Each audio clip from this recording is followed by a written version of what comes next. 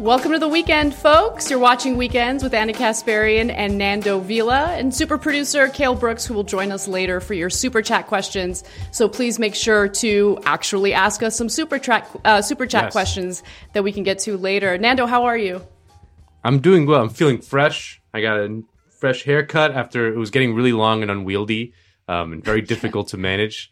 So now I'm feeling fresh. I'm feeling good. I'm feeling light, limber, ready to take on the weekend. And ready to take on the news with you. Oh, I love it. I love it. Speaking of haircuts, this pandemic has made me an expert at giving men fades.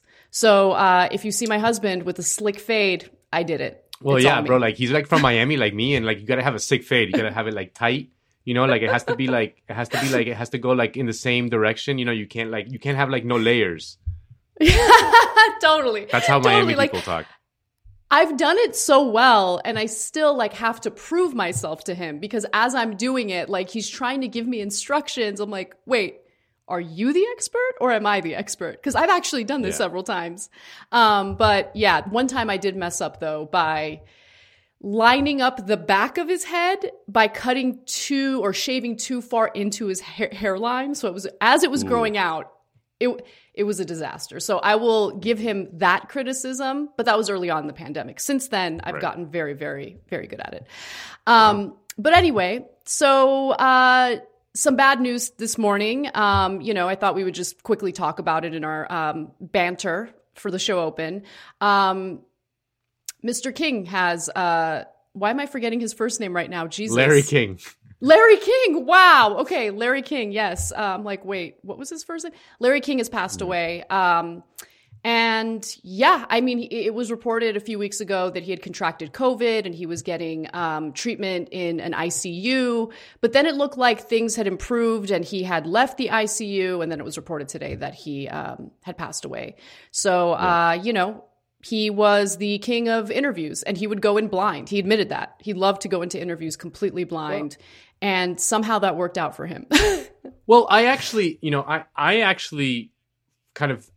think that interview tactic is better than over preparing. I'd rather under prepare than over prepare. I think sometimes people go into an interview over prepared and they want to cram a lot of stuff into a question.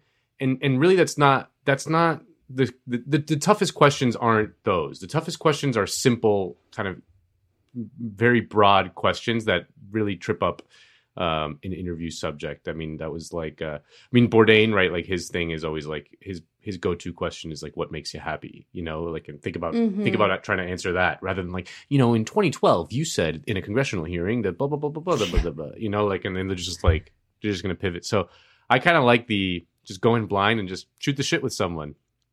Mm-hmm. Yeah. I love that you mentioned Anthony Bourdain's method. I think we should do that with every guest we have. Yeah. That should be the opening question. What makes you happy? And then just go from there. Yeah. And I agree with you. I don't like over preparing. I over prepare by reading as much as possible and having an idea of where I want the conversation to go. And the reading, it gives you necessary context so you know how to maybe challenge the guest if they're saying something misleading or whatever it is.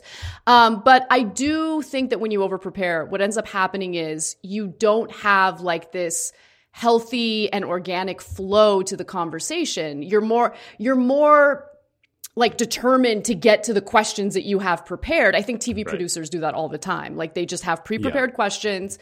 And I remember doing a TV show once where the producer's in my ear and I want to ask a follow-up question. Right. To what like, the no, guest get to this is saying. question. Yeah. It's because they prepared the question, so you have to get to it. That's Larry King always talked about, like, he's like, I want to hear from what they have to say. Like, I don't want to be the star of the interview or whatever. Like, I think that CNN people, they want to make themselves the star, right? Like Don Lemon or like, Jake Tapper. They want to show off constantly how prepared they are, how smart they are, how, tough they are. And they want to make themselves the star. And Larry King was always just like, hey, what's up? What are you up to? Like, what are you doing? What's good with your life? And then ironically, that made him kind of an icon at the same time.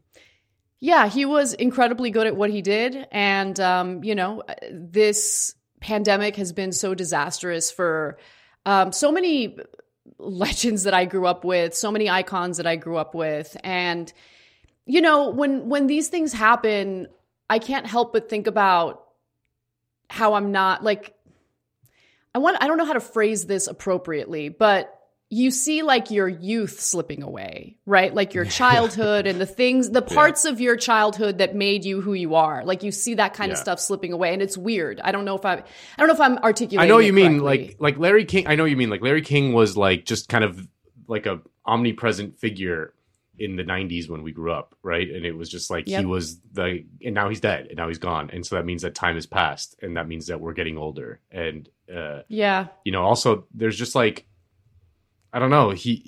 I'm not saying he was like some like radical socialist or something, but he was like a likable dude. And he seemed like a genuinely good guy. And the fact that he was just kind of this omnipresent figure, in a certain era, just does feel like we're losing something. And I don't know. Like, I know what you mean, that it's just like we're getting older and we're losing some of the people that were just part of our zeitgeist. I mean, Hank Aaron also died this week. Think about that. I mean, that he was just kind of couldn't be more iconic in the sports world. So yeah, it's sad. It feels like getting older and time passing, and you know, death is ever closer. I know. It's it definitely forces you to come to terms with your own mortality, and that's like a transitional phase that I think a lot of people go through in like their late 20s, early 30s. So what a time to be alive. But anyway, so we have a fantastic show ahead for you guys, by the way. We have a pre-taped interview with Richard Wolff. But after the interview, we're going to stick around so we can do our SALT segment.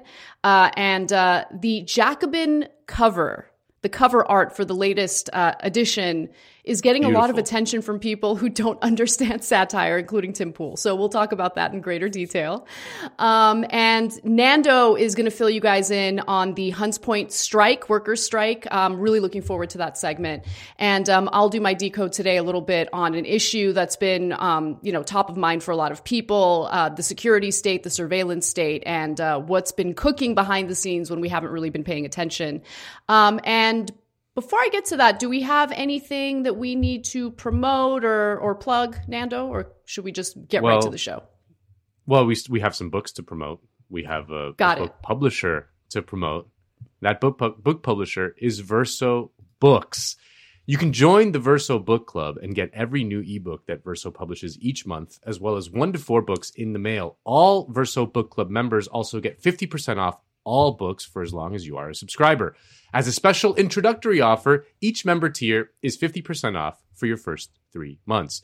The reader tier is only $5 a month for ebooks only, and the comrade tier is $20 a month. And if you join in January, you'll get How to Blow Up a Pipeline, Learning to Fight in a World on Fire by Andreas Malm, The Care Crisis, What Caused It and How Can We End It by Emma Dowling, Capitalism and the Sea, The Maritime Factor in the Making of the Modern World by Leon Campling and Alejandro Colas, and Lessons on Rousseau by Louis Althusser. I still don't know how to pronounce that. Kale knows how to pronounce it, producer Kale, and he says that he'll never tell me how you properly pronounce it. And that makes me a bad lefty. I don't believe you. I don't believe you. Kale would never say that. Kale would go out of his way to. Kale, come on the show. He did? Come on the show. He said that. Kale, come on the show.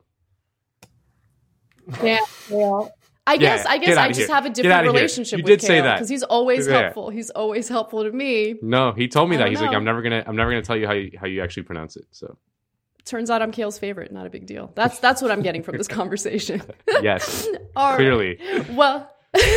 Well, let's get to something that you and I touched on 2 weeks ago, which is some concerns about civil liberties and how they could be violated by an incoming Biden presidency. Now that he is president, it's pretty clear that he is in fact planning on doing something about domestic terrorism and domestic extremism, and that could mean some losses for regular people like us.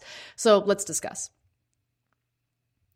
President Joe Biden like many in the country, is concerned about violent extremists, right-wing gangs, militias, the type of people who decided to storm the Capitol and engage in riots when Congress was supposed to be certifying electoral votes for Joe Biden. Now, there's some concern that Biden is going to focus the security state on rooting out violent extremists in the country. And, the press secretary for the Biden White House has clarified that is in fact the case. They are going to rely heavily on gathering intelligence, using the intelligence community in order to have the data and identify exactly who falls under their category of domestic extremists. And of course, that surveillance is going to be done by agencies like the FBI, which, if you've been paying attention to the history of the FBI, there have been all sorts of issues with the tactics they've engaged in, tactics that violate our civil liberties.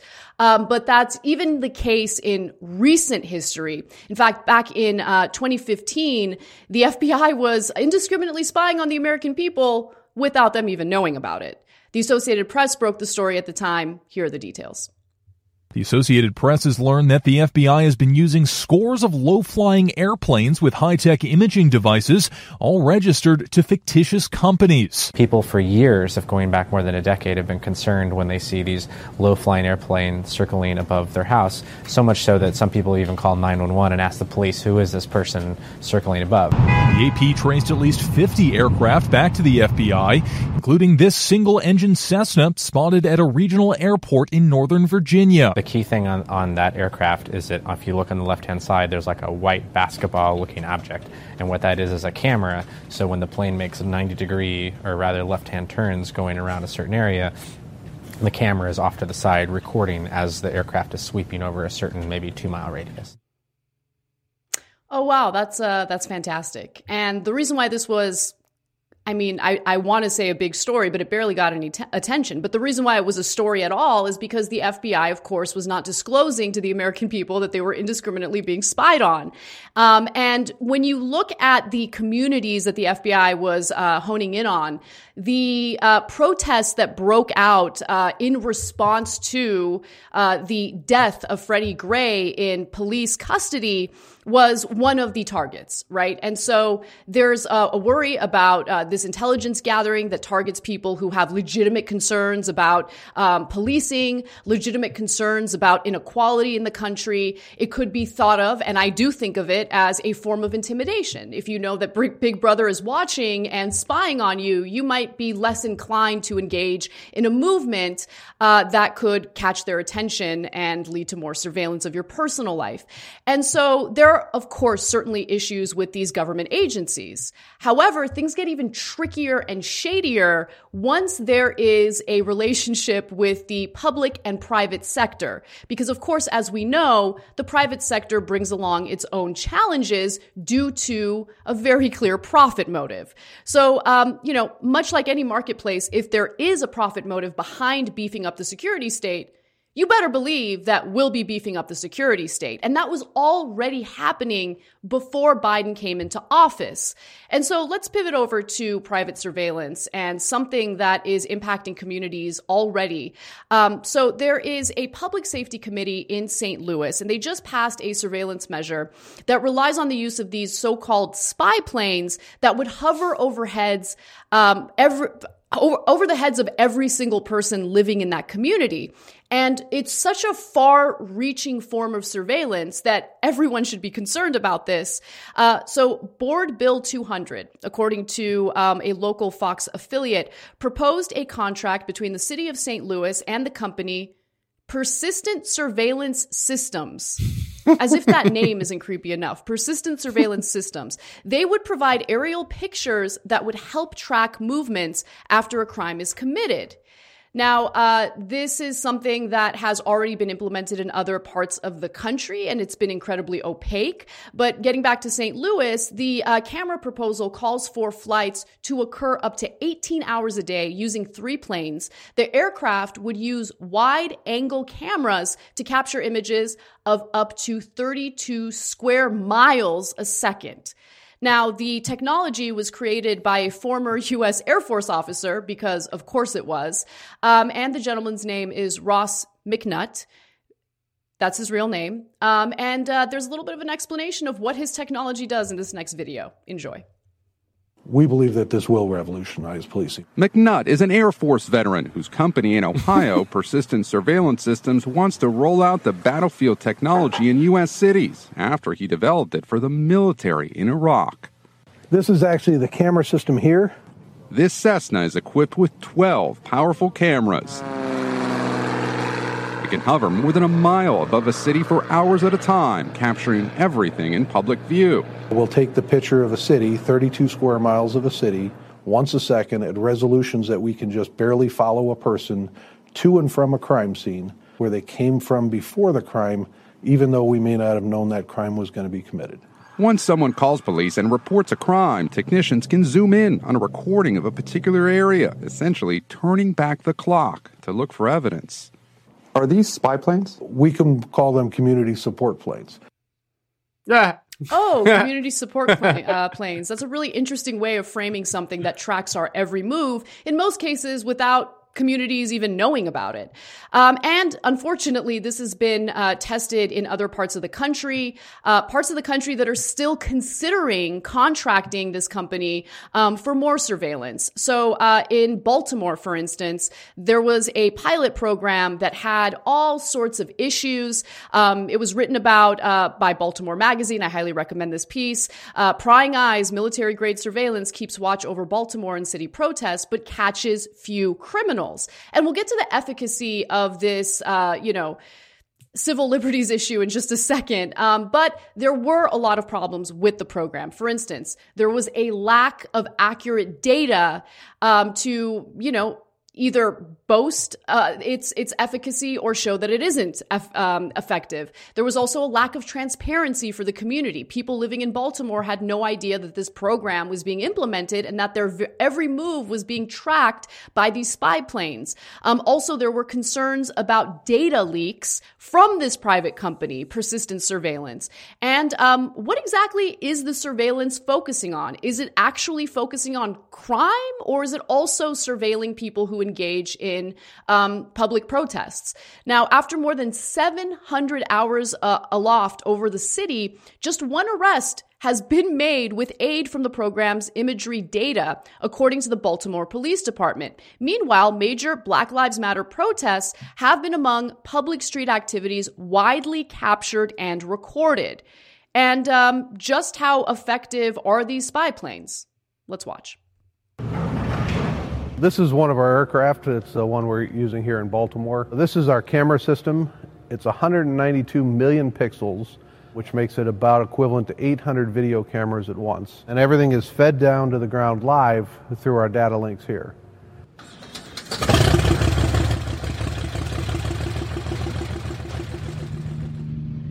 We do wide area surveillance. We watch cities at a time in order to assist law enforcement in lowering crime rates. We're essentially a Google Earth Live with TiVo capability that allows us to follow people to and from crime scenes. Yeah, but how effective is it? I mean, the Baltimore Police Department said that this helped, solve one crime. And unfortunately, McNutt is not very forthcoming when it comes to any data regarding the efficacy of the technology that he's pushing on various cities throughout the country. So McNutt argues that the system could reduce crime in Baltimore by up to 30%. But there's no research to back up that claim, only a 2017 review by the National Police Foundation recommending further study. So there's no organization and there's no data indicating that it would help decrease crime by 30%. The residents of Baltimore, by the way, as I've said before, and I want to say it again, didn't even know that they were being surveilled in this way. Persistent Surveillance Systems trial in Baltimore was only disclosed to the public 2 weeks after its initial phase was completed, which led to an uproar and backlash for good reason. People should know that there's a private company spying on them with the help of their local government. And what made the situation worse for people living in Baltimore was that their data was in fact being leaked by persistent surveillance to the press in an effort to, push positive PR about the private company. The Baltimore Police Department called them out on this, and they threatened to end a controversial aerial surveillance program, claiming that serious breaches of confidentiality were jeopardizing the city's relationship with the Ohio-based company. Police, by the way, also said that they received repeated requests from the media to corroborate information about the program allegedly shared by persistent surveillance systems, despite Police Chief of Staff Eric Melancon telling owner Ross McNutt multiple times that such information needed to be signed off on by the department. Now, the Baltimore Police Department also wrote a pretty strongly worded letter to McNutt, and they argued that the continuing failure to maintain the confidentiality of unverified data relating to the aerial investigation research program, and specifically the unwillingness to abide by repeated instructions that the Baltimore Police Department must approve all public communities, or communications, I should say, is disturbing.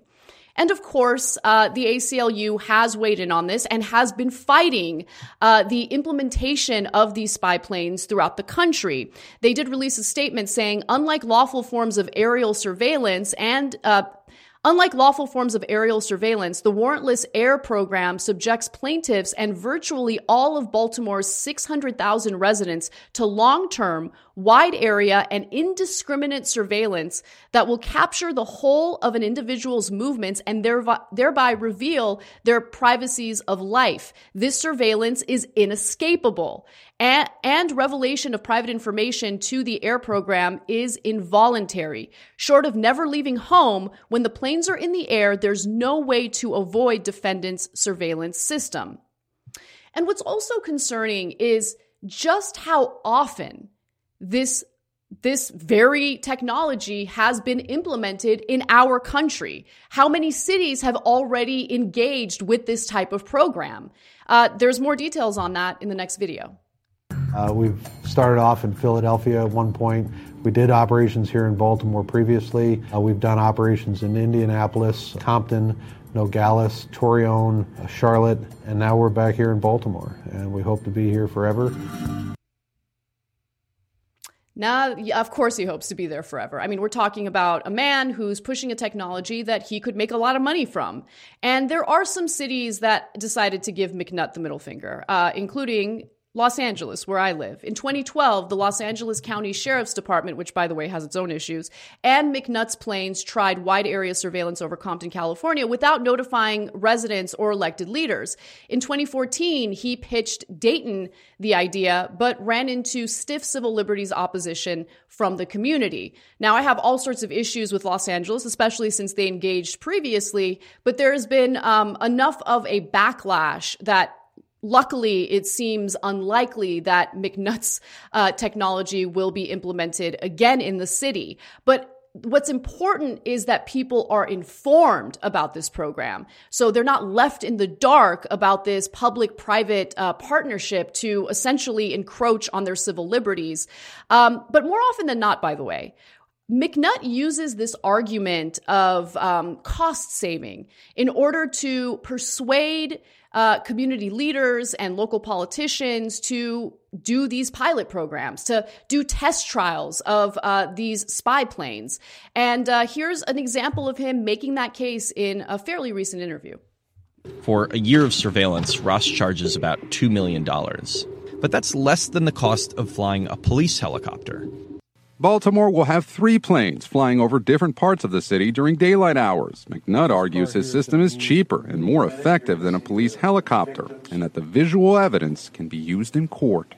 So it's possible in some cases this might help exonerate people. Absolutely. For now, private donors are financing this experiment. If it's successful, more communities could soon find themselves under a watchful eye. Oh, we'll get to those private donors in just a second. But McNutt's argument makes me think of private prisons, because it's the same argument that they make when they convince various municipalities to move away from publicly funded and publicly controlled prisons to focus more on privately run prisons, which, by the way, are also publicly funded. And private prisons have all sorts of issues, including being incredibly abusive, and they engage in human rights abuses against inmates. And so this argument of, oh, we're going to save you a lot of money is ridiculous, especially when you consider the fact that beefing up the surveillance state doesn't actually address the root causes of violence and violent crime in cities across the country. In fact, during the 1990s, when Joe Biden had pitched his disastrous crime bill, Bernie Sanders, who was in the House of Representatives at the time, got on the House floor and he gave an incredibly strong speech arguing why the crime bill, essentially criminalizing people, was the wrong way to address violent crime in America. Here's a little taste of what he had to say.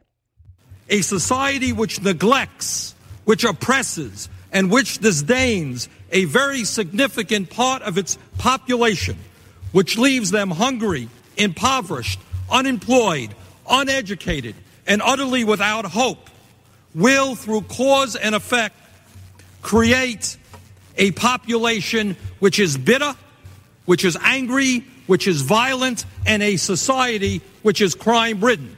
And that is the case in America, and it is the case in other countries throughout the world. And Bernie is absolutely right about that. He was right back in the 1990s. He makes similar arguments today. And there is a lot of data showing the correlation between poverty and high crime rates. So, for instance, there was a fairly recent study done by 24/7 Wall Street, and they found that the cities with the highest violent crime rates tend to share other socioeconomic characteristics, notably a lack of economic opportunity. In the vast majority of cities on this list, and they did provide a pretty extensive list, poverty and unemployment rates are higher than they are nationwide. Often these cities, by the way, and I'm sure you guys are familiar with this, often these cities are former manufacturing hubs clustered in the industrial Midwest. Cities in Indiana, Michigan, and Ohio have all been affected by the decline of American manufacturing and now have some of the highest crime rates in the country. And I'll give you one specific example. This study, by the way, was done a few years ago, so clearly it was before the pandemic. But I am very curious to see how poverty linked to this pandemic has further exacerbated these statistics. But nonetheless, let me give you the example of Dayton, Ohio. There were about 922 violent crimes for every 100,000 people in Dayton, Ohio in 2018, well more than double the national violent crime rate of 369 per 100,000 people. Crime is often higher in areas with limited economic opportunity. In Dayton, 32.7% of the population lives below the poverty line, more than double the national poverty rate of 14.6%. But as we've seen over and over again, rather than address why crime happens in the first place, we engage in this vicious cycle of turning to private industry to try to solve the symptoms of a virus that's been impacting this country for decades now. And local politicians, much like Joe Biden, just want to beef up the security state. And that is not going to help us. If anything, it's going to violate whatever rights we have left pertaining to our, civil liberties and our privacy. So the pilot program, by the way, in St. Louis is not going to cost $2 million. It's going to cost a lot more than that. So some of the figures that you hear McNutt share with the public are inaccurate anyway. The pilot program in St. Louis would be a 3-year trial that would cost an estimated $7.5 to $10 million. But the test run will not be publicly funded. It will be funded by private donors who are shady as hell. Private donors who honestly see this as more of an investment to make more money in the future. So it will be funded by Arnold Ventures. They refer to themselves as like a philanthropic organization, but they're not. This is an LLC. If they wanted to be a philanthropic nonprofit organization, they could file in a different way, of course, but they didn't choose to do that. Now, who are Laura and John Arnold? Well, they have a net worth of an estimated $3.3 billion, mostly earned in John Arnold's career running a hedge fund. Fantastic. And by the way, the Arnolds have bankrolled causes across the political spectrum, from conservative-leaning efforts to expand school choice, meaning private schools and charter schools, and overhaul public pensions, to liberal-oriented initiatives like taxing soft drinks and carbon emissions. And when they funded the pilot program in Baltimore, they, again, did not do it through a philanthropic foundation. They instead did this through an LLC. And what an LLC also helps them do is, make the transition less transparent. It's a lot more opaque to the public, and that is an issue in and of itself. And so the vicious cycle continues. Hedge fund manager and the entire financial system lobby to maintain a system of inequality, the system that we currently have, a system that drives a lot of crimes of desperation in big cities throughout the country. And then once those crimes become an issue, rather than address the inequality, we end up turning to private companies funded by former hedge fund managers that just seek to make a profit by surveilling us, by spying on us, by essentially targeting, in a lot of cases, the types of demonstrations that we saw throughout the country over the summer. And Provision, I want to end with this one last example because it really does crystallize what I'm trying to say here about how private industry sees this as an opportunity. Provision, which is a company that makes nearly weightless cameras that you're supposed to put on surveillance drones, is pretty transparent about how they see this as a lucrative opportunity. In fact, Prevision's chief executive, Steve Siddharth, says one of his company's goals is to blanket entire cities with small drones, specifically surveillance drones, because that's what he's in the business of.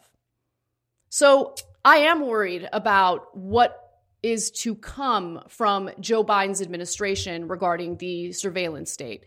But my point here is we've had a problem with this for a long time, so much so that it's been happening without the public even being aware about it. So we need to discuss real solutions to crime that we're experiencing in the country. We need to stop turning to private companies to, mitigate some of the symptoms of inequality in the country.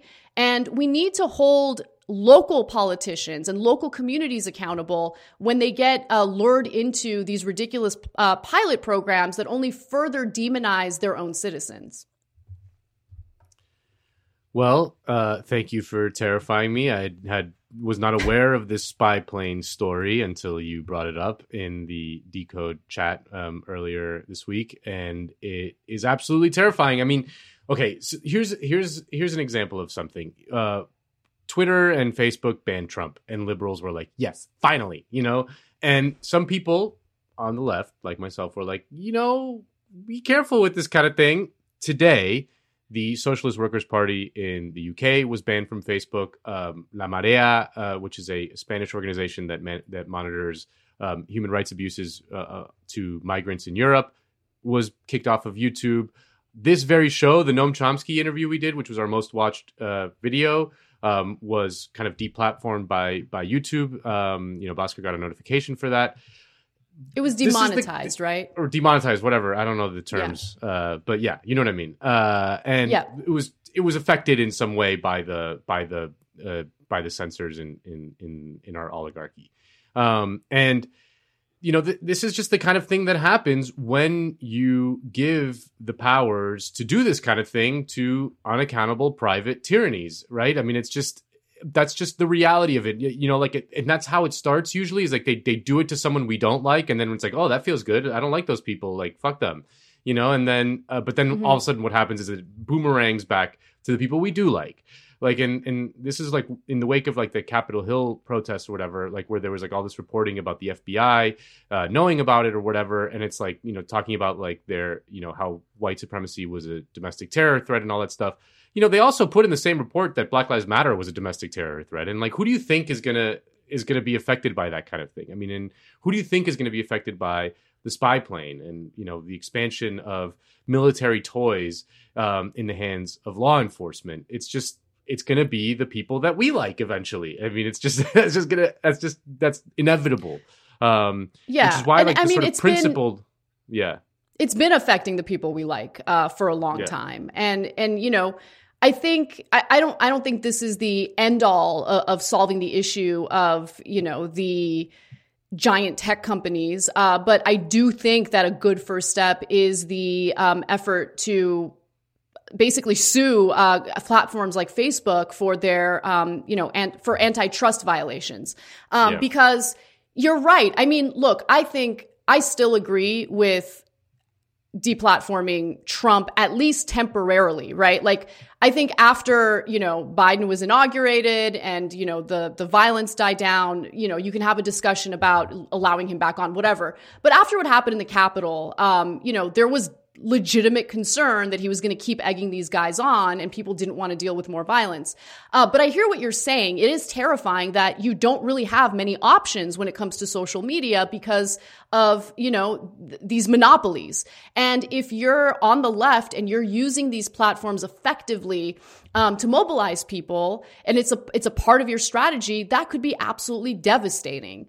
But yeah, I mean, the thing that I found really fascinating, though, is it's been happening to the left for a long time. And it barely gets any attention. I don't know why it is that every time a right-winger gets demonetized on YouTube, everyone, whether it's the left or the right, like they lose it together collectively.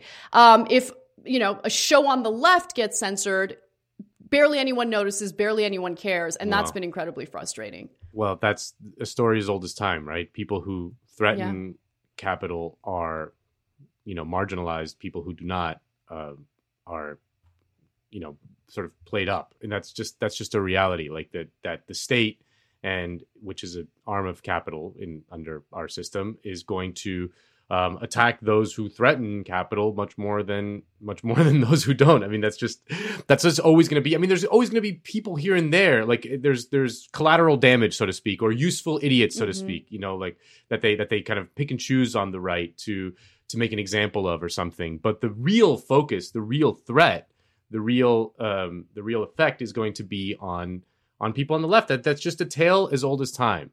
Whether it's local police departments or the FBI, or I mean, this last week was Martin Luther King Day, and just look at how the FBI treated Martin Luther King. Martin Luther King, you know what I mean? Like it's just it's a tale as old as time. So I think that like we just have to know that going forward that this is going to happen if we empower the security state. I mean, and it's going to happen more and more as things get worse. The Daniel Bessner always talks about how the effect of a crumbling empire is that it takes the sort of tactics that it uses in the outer fringes of the empire and then brings them home. The kind of repression that happens, drone surveillance and all that stuff that happens all over the world is going to end up just coming here. We're going to have little buzzy drones outside my window over here, checking on whatever I'm doing here, reading my little decode segment as I'm writing it to make sure that I'm not saying anything too dangerous or something, So yeah, I mean, that's the reality. I mean, that's why it's so dangerous to cheer on and empower these security apparatuses when they target people we don't like. That's been the consistent argument for things like the ACLU defending the free speech rights of Nazis, which is a very controversial thing they've been doing for decades. And it obviously makes people very uncomfortable, and I can see why. But what they make the argument is that the principle is the important thing to defend, because they're not. Who gives? They're not like they're unimportant. They're not really like a threat to anything right now. what is a threat is the violation of the principle, because that will rebound on the people that we do like. So, I slightly disagree with you.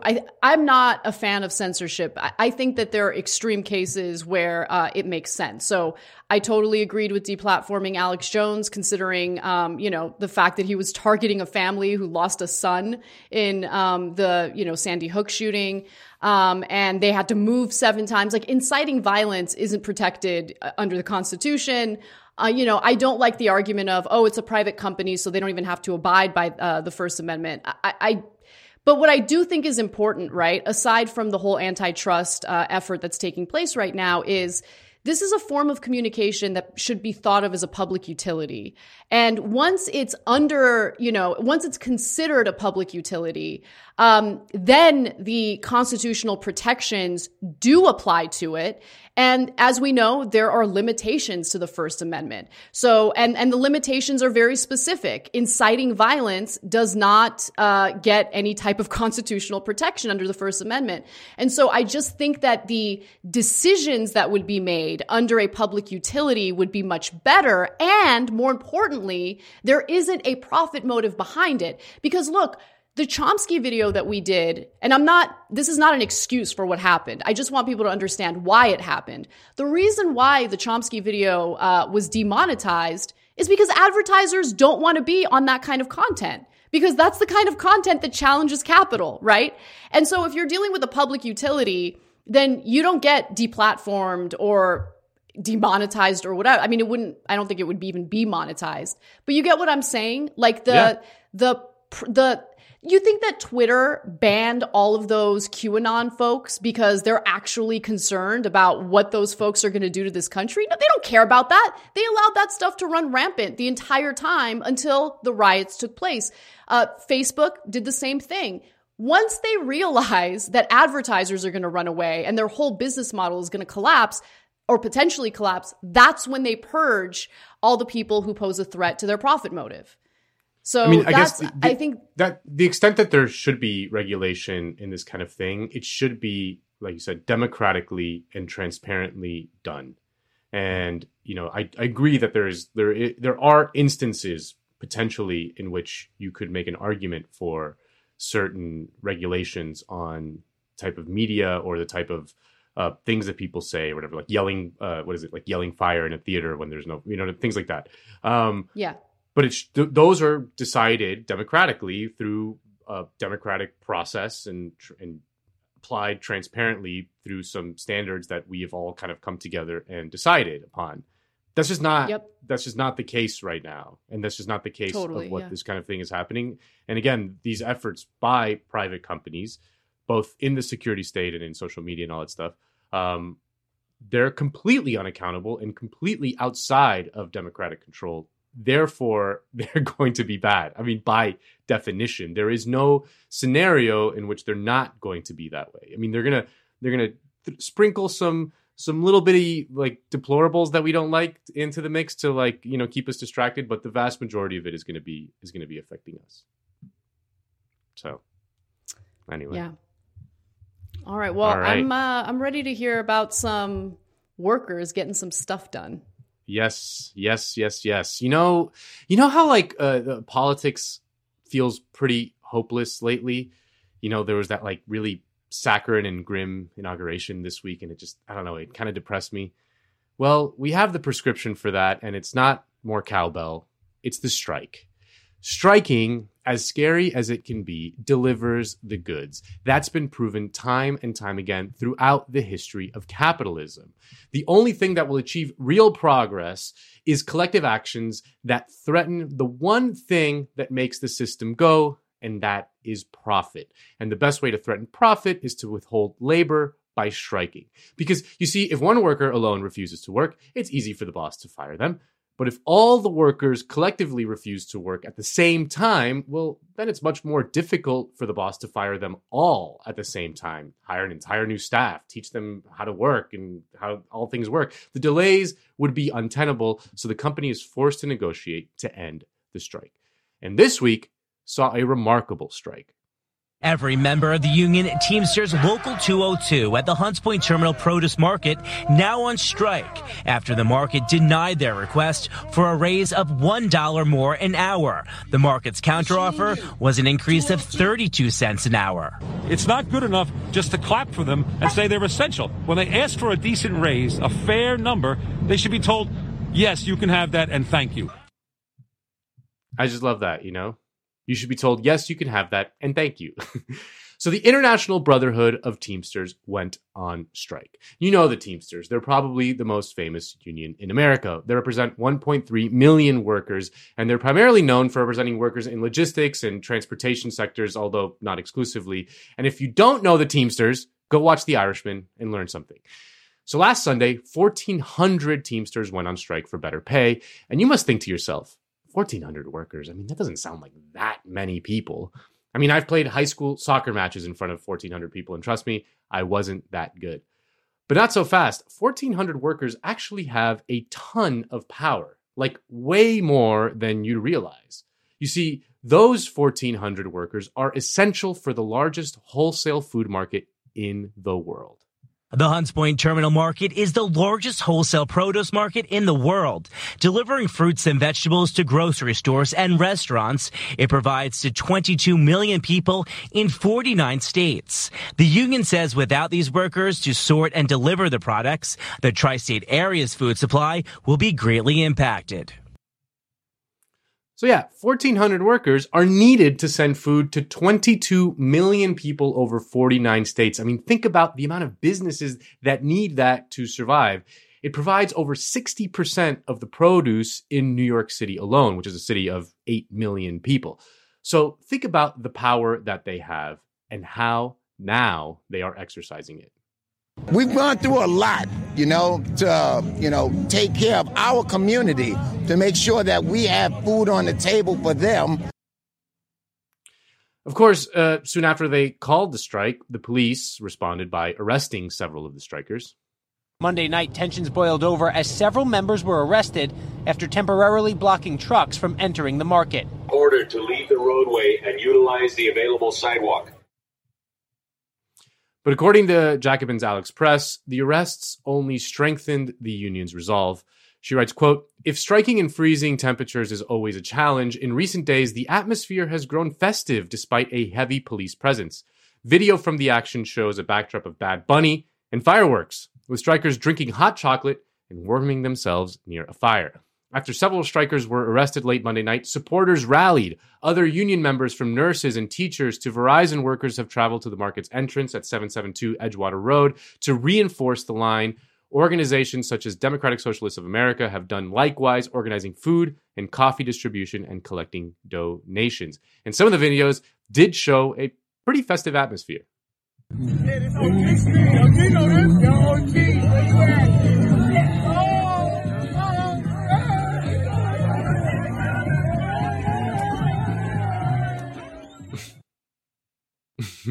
It's fun.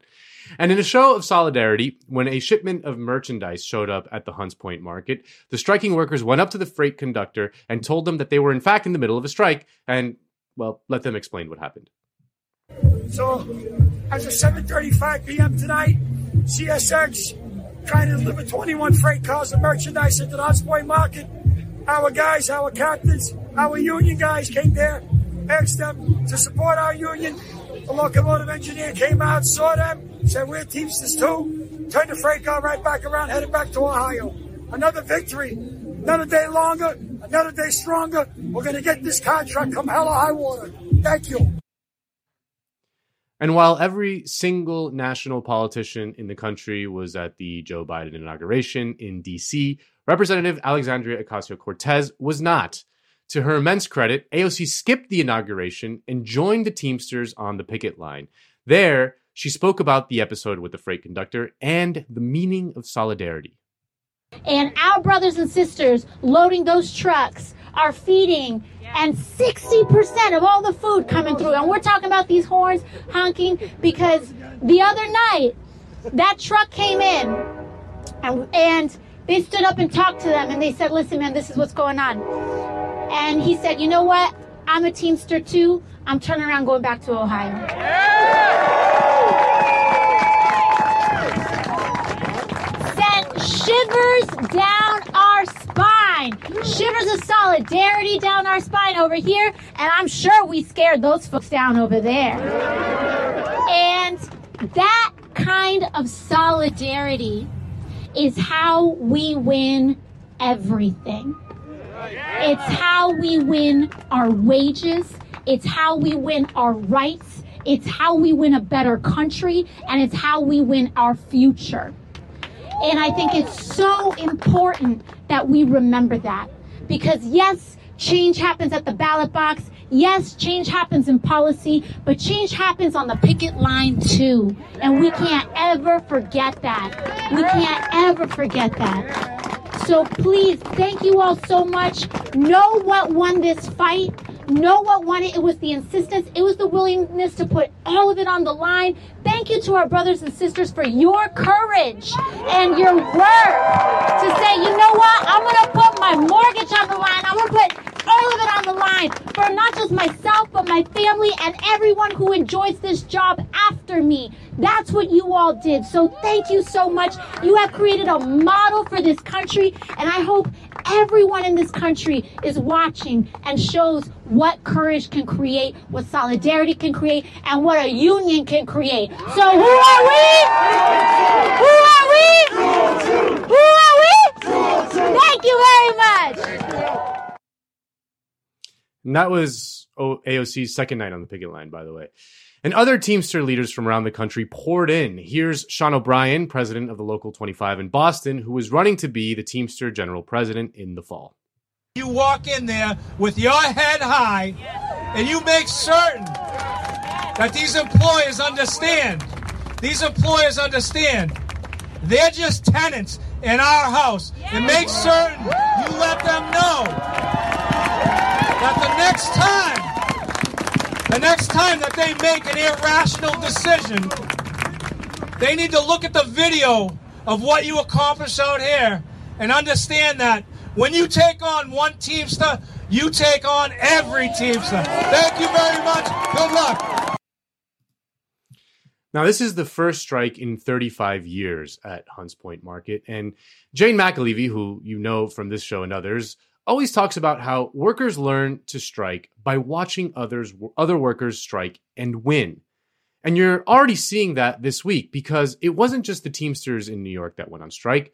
A very different group of workers in New York also led a work stoppage. On Thursday, the staff at the New Yorker magazine led a 24-hour work stoppage, the timing of which was crucial because it meant the New Yorker's website did not get any new content on the day after Biden's inauguration. And Jacobin's Alex Press talked to Hannah Eisenman, the New Yorker Union's secretary-treasurer, and asked her about what the Teamsters' action meant to them. She goes, asked about the Teamsters strike taking place just north of the New Yorker offices, Eisenman said the following: "Our members are inspired by the brave workers striking for what's right at Hunts Point. Though we may do different kinds of work, labor struggles across industries are obviously connected. We are all fighting for humane, dignified conditions, and it's galvanizing to see union members taking such powerful action to raise the standards of another New York institution. We support the Teamsters in their demands and in their strike, and we thank them for showing workers everywhere how it's done." So think about that. Teamsters working in produce shipping and New Yorker writers who sit around and write about like poetry and shit. They couldn't be more different, but their struggle is the same because they are both workers. And that's a beautiful thing. We need more of that. We need to see that the real fights are not amongst ourselves. The real fights are with the bosses, the people who own everything in this society. And as Biden takes power, and he nominally supports labor, while the Republicans are openly hostile to that, we need to keep the pressure on. The more labor action there is, the more real change you will see. I mean, it's like that scene in Sorry to Bother You. Yeah, you can call your congressman, like the liberals tell you to do every time there's some issue and if you want change. But at the end of the day, that doesn't affect that much. If you really want change, you need powerful and militant unions. And it wasn't until the main character joined the union fight at his workplace that he was able to effect change. And as Alex Press writes, quote, "Workers in the United States used to strike in the millions. Around 10% of the workforce withheld their labor in 1946. I mean, think about that. But strike activity has drastically diminished in recent decades. 2020 saw only around 10 major work stoppages with major being defined as involving 1,000 workers or more. 2019 saw around 25. The strike at Hunts Point Market marks 2021's first new major work stoppage. And even if you are not part of a union, there are always ways you can lend your support. DSA, for example, led an organizing effort to send members to the picket line, bring food to the strikers, and raised money for a strike fund. And so, the workers at Hunts Point Market, who are as essential as can be, delivering food to millions, asked for $1 an hour raise. The company said, no, you only get 30 cents. And so they went on strike. And they were there all week, struggling against the cold, the insecurity of not working, and of course, the cops. But I want to play the speech that Local 202 President Dan Kane delivered on the picket line, because I think it's worth listening in full. Now, this is pretty long, but I really think it's worth playing the entire thing. Tech didn't know that we would be getting friends from all over the country who've sort of bought into this movement that regular people matter. But it sort of makes sense because I think there's a lot of people who feel that they get pushed around a little bit and they do the day in, day out dirty work in this country. And they're told they're essential on one day, but on the next day they're forgotten.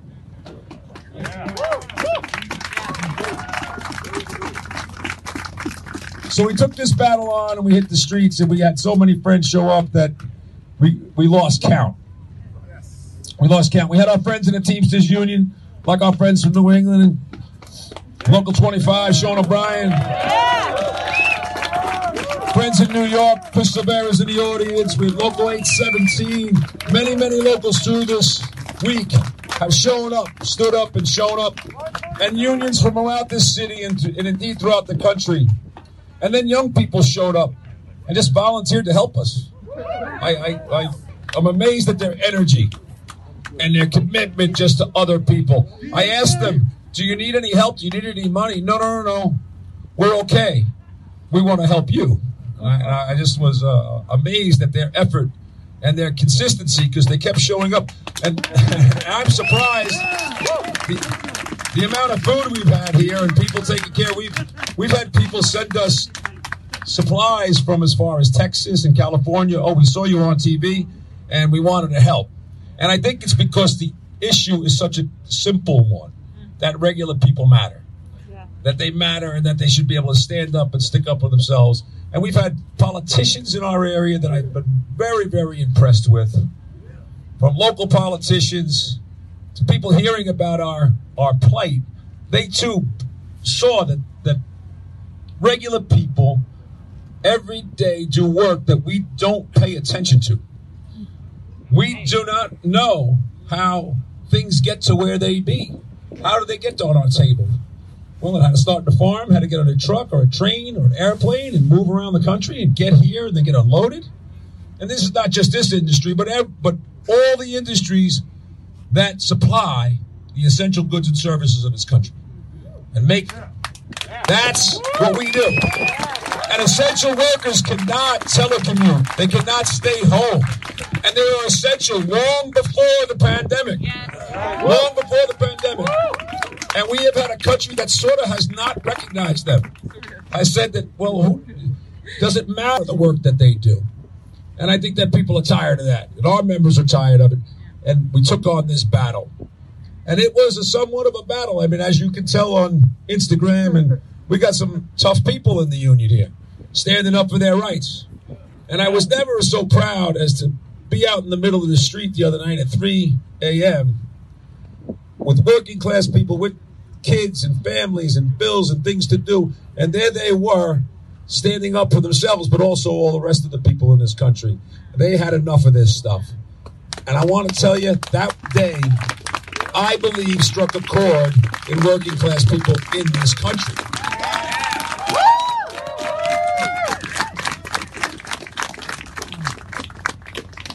And we weren't at the bargaining table, and we didn't know whether we'd get a contract. And we've had a contract at the produce industry, the union, 80 years, 90 years, something like that. The union's 100 years old. And all the things that we fought for were on the line. Every benefit in that contract was on the line if we lost. If we couldn't hold this line, if we couldn't keep people engaged, if we couldn't keep this fight up, everything that we've earned over those years, from pensions to hospitalization to the work week to everything that we have come to know in our employment, would be on the line. And we did not know if we were going to prevail or we were going to get back to the bargaining table. But it was because of the pressure and the effort of our membership and the rest of the people that showed up, we got back to that bargaining table. And today, I'm proud that we have reached a tentative agreement to sign a new contract to protect all those things.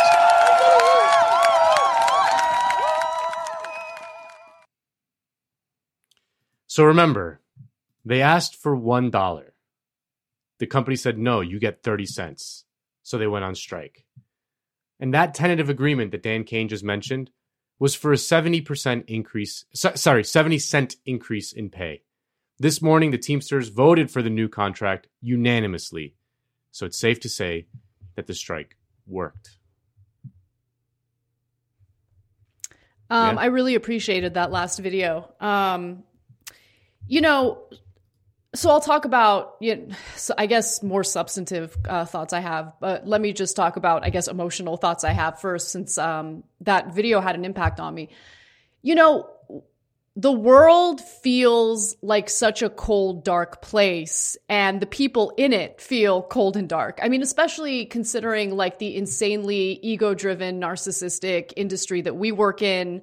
And it just, I guess it really does skew your perception of people sometimes. And so that video really like spoke to me because, I mean, people who have, have their own issues, and have no resources and are dealing with an incredibly cruel government that keeps pushing neoliberal policies down our throats, even as it's making us poorer and sicker. They took time out of their day to show up and help, DSA members, wanting to contribute in any way they can. Like, I guess like the humanity around it is so, so important. And getting to the more, substantive thing I wanted to bring up is that power is collective power. It's not based on one personality. It's not based on one leader. It's not based on one congresswoman or congressman. It's based on collective action. It's based on people understanding where they have power and how they can join forces with their colleagues, with their comrades, whatever word you want to use to describe them, in order to challenge people who consistently have power and, essentially decide what our livelihoods are going to be, what our quality of life is going to be. If one of them on their own decided to speak up and stand up to their employer, they're done. Especially if they're not unionized, they're done. They're done. Next. There's a long line of people waiting to take this job, right? But when you have that kind of collective action, it's just way more powerful. And again, the main word here is power. Power. Understand power and use it. And I love watching these success stories, and it feels like, it doesn't happen as often as we would like, right? But when it does happen, I think it's really important to celebrate it, because as Jane McAlevey says, like, winning is important. It's like taking a vitamin. It energizes you and encourages you to keep going. So I love this story so much, and I'm glad you did it. Yeah, we live in an age of extreme cynicism, and it's easy to understand why people feel that way. Politics has essentially done nothing for 40 years in this country, right? Since the neoliberal era, we've just been in a sort of downward slide that no matter who you vote for, no matter who's in power, just seems to be continuously going in the same direction. There's differences between your elected leaders and whatnot for important issues, but in the grand scheme of things, at the really big picture level, wages are going down, have been going down. Yeah. The protections for workers have been disappearing.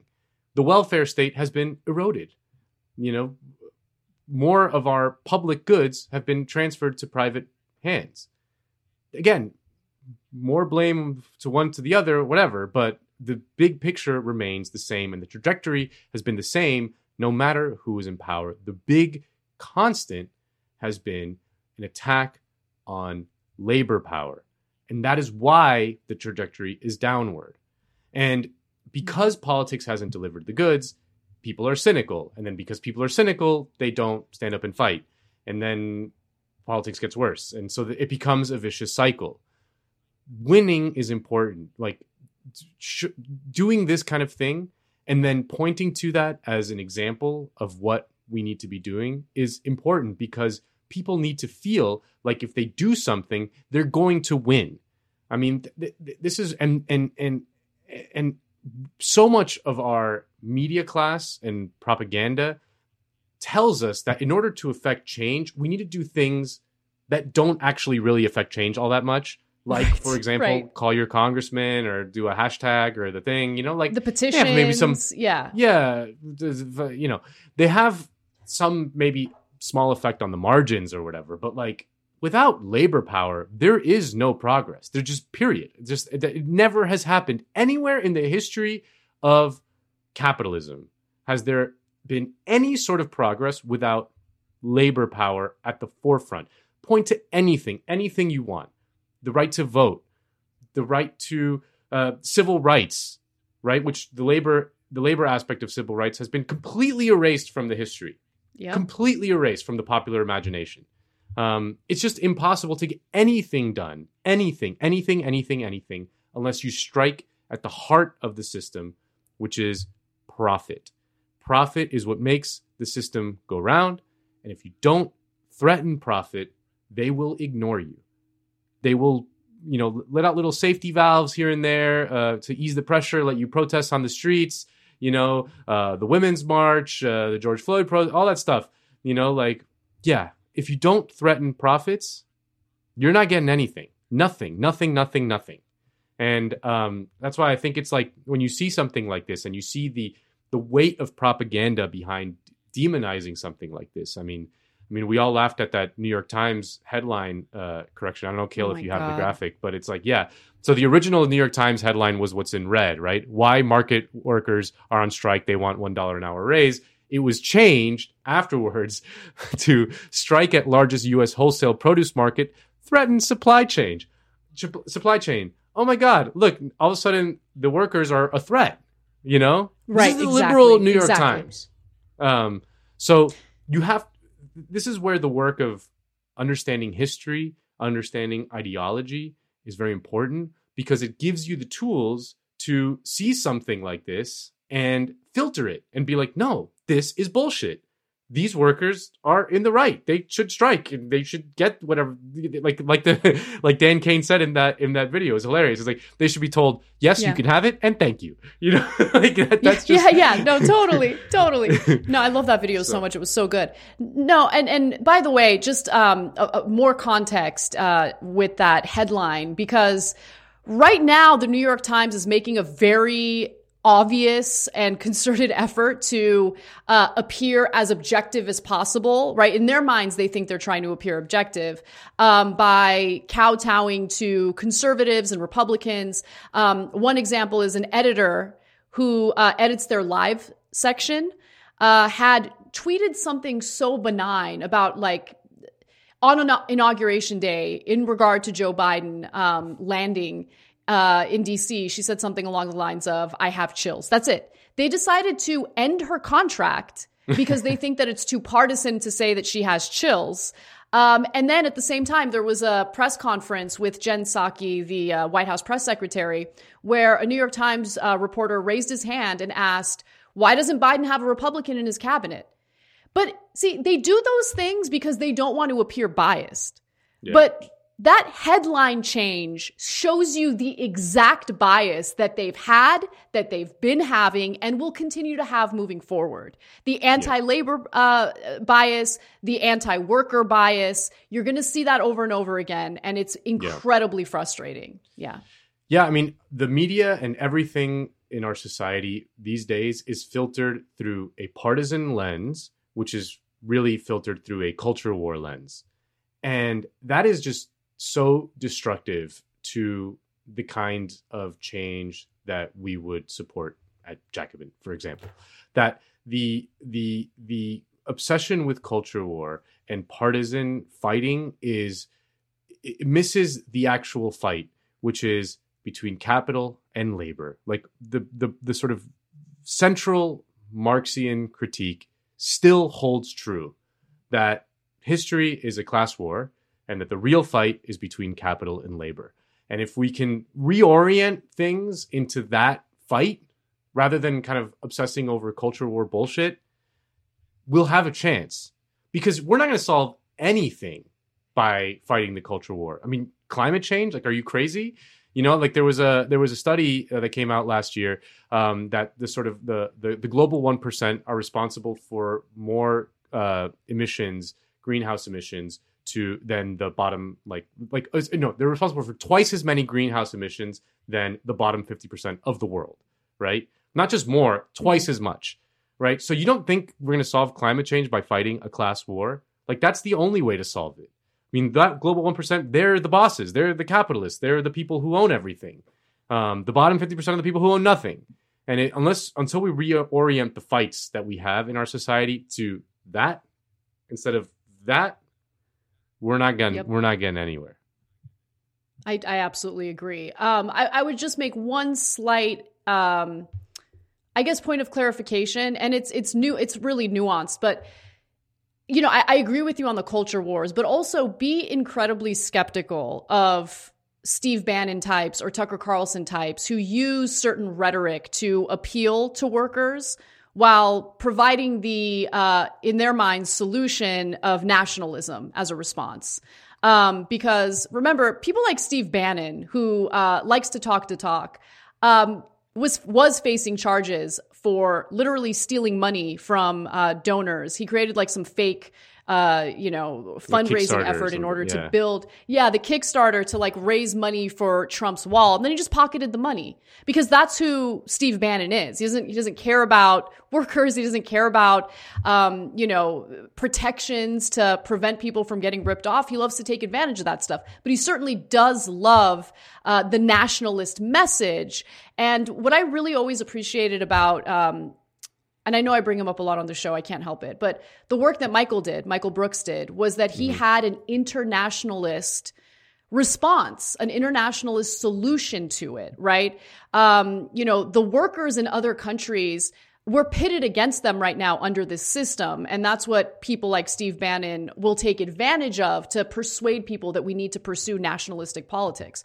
But no, those are our friends. Those are workers that we should work with to do something about the fact that workers across the globe are getting crushed right now, rather than, push toward this like racist, isolationist, nationalistic way of doing things. Well, but it shouldn't come out of the goodness of our hearts. Like it's not essentially a moral argument or anything like that. It's a practical argument. Like if you don't support kind of an internationalist vision, I mean, capital can move around very easily. A few buttons on the computer and it's gone, and it can move around very easily. And it could, that's why, but workers can't do that. Like, it's not easy to move from, Topeka, Kansas to, Chengdu in China. It's just not, but capital can just go like in less than a second, it's gone, so unless you, support an internationalist vision, you're always going to get screwed. Like these sort of nationalist appeals are never going to be enough. They're like a false promise. I mean, I did a whole segment on right populists on this show a few months ago. It's just it's a way to, it's like a trick. It's not real. It's not those are, I mean, Steve Bannon and Tucker Carlson are very rich people. Like they're millionaires, both of them. You should not listen to millionaires almost ever on anything. Like safe to blanket rule of thumb, good to ignore millionaires almost in every single, you'll be better off doing that in general. So yeah, I mean, it's not, and this is where so many, like the sort of liberal instinct is to appeal to guilt or morality. Like look at those poor people or whatever. And it's like, the sort of traditional left impulse is to appeal to people's self-interest, and that is the only way you're going to build some sort of meaningful coalition. Because if you don't like find solidarity with your fellow man and your fellow worker, not just in your country, but in the countries abroad, capital will go and go to another place. The wires, there's got wires and stuff that I don't even know how it works. There's a few clicks on the computer and bloop, I know gone. how it works. I see it in my bank account every month. Like, whoop, it's gone. It's gone. But yeah, no, I totally agree. And that was a fantastic segment. So let's, I feel like this is a good time to kind of go to our interview because, Richard Wolff did touch on many of the topics that you mentioned, Nando, not specifically on the Hunts Point protest, but strike, I should say, but on, strategy, of course, that's something that a lot of people turn to minds like Richard Wolff to get some answers to. And I really, really appreciated this interview. So again, just to warn you guys, it was pre-recorded. And I wish we could have spoken to him a lot longer. I know we both had a lot more questions to ask, but it's about 30 minutes long. I think it's super enjoyable. And once that's done, we're going to come back, do our SALT segment, and also take some of your super chat questions. So please feel free to ask us whatever questions you'd like. We will, of course, reject some questions if they're inappropriate, but I want to give you that warning as well. But nonetheless, let's now go to our interview with Richard Wolff. Again, stick around afterwards, and we'll see you then. Joining us now is Marxist economist Richard Wolff, who also hosts a show called Economic Update over at Democracy at Work, one of my husband's favorite shows. Professor Wolff, thank you so much for joining us today. My pleasure. Thank you for inviting me. Our pleasure. So I figured we can start off by talking about what I would argue is one of the most important policy proposals coming from the Democratic Party right now, and it has to do with economic relief tied to this disastrous coronavirus pandemic. And, Biden has already proposed something that, I've heard your previous comments about how you don't think goes far enough in providing economic relief, and we can talk about that in just a minute. But my first question to you is really about what could happen in the future should Democrats fail to rise in this moment with a robust economic policy proposal that actually addresses the fundamental issues that most Americans are dealing with. No well-paying jobs, no universal basic income, no real relief to help individuals avoid eviction in the future once moratoriums are lifted. What could happen to the Democratic Party and, more importantly, this country overall should Democrats fail to provide the economic relief that Americans desperately need today? Well, I think it's more of the kind of pendulum swing we've already seen. You did not do in the period between the crash of 2008 and the election of 2016. You didn't do what the American people needed and wanted. Your so-called recovery from that crash was very uneven. It helped the top 1% to 5%, but not the rest of the people. And to be blunt, it paved the way for Mr. Trump, a different outsider, not like others, to portray that difference as if it would solve the problems people had. And because they were so disgusted with both the Republican and Democratic Party establishments, they voted for him. And here's my fear, to be really blunt in answering your question, that if we don't get a pretty good performance, not a good one, but a really good one, you're going to have the same situation for years, maybe even in 2 years from what you have now. Disappointment. There are big expectations. And if those are not met, the ability of a new Trump, maybe a little less vulgar, maybe a little less fake in so much of what he said compared to what he did, who will renew this kind of nationalist right-wing agenda that he tried. And so I think, unfortunately, there isn't much time and there isn't much leeway. You're going to have to do massive things, not held back by the conventions. Let me underscore this a different way. We're in the worst economic crash since the Great Depression. That has to be faced. And we're also at the same time in the worst public health failure of our society, also in a depression. It's crystal clear we'll be lucky to get out of this catastrophe with less damage done by the unspeakable catastrophe of the 1918 so-called Spanish flu. We've never had two of such crises at the same time. And if nothing else, that alone should argue that we have to go beyond what we did in the 1930s for the Great Depression, whereas what I see is an unwillingness even to go that far. Yeah, I mean, it strikes me as that on the one hand, Biden released his relief bill, at least goals, right? Depending on what happens in the Senate, it's not gonna look anywhere near what he said. But at least in theory, it does seem like a little bit different than what Obama did in 2009 in response to the 2008 crisis. That it does seem a little bit bolder in on that front. But on the other hand, the structural impediments of our political system are such that it's going to be incredibly difficult for him to pass anything, even that kind of insufficient bill. How can we, on the one hand, fight to get immediate relief to people who are really struggling, but on the other hand, expand the horizons beyond what is the conventions that we know now? Here's what we need at this point. We need a clear definition of what can be done and should be done that is very bold. We need an organization to carry it forward. And by that, I mean the third thing, not just in the halls of Congress, but outside as well.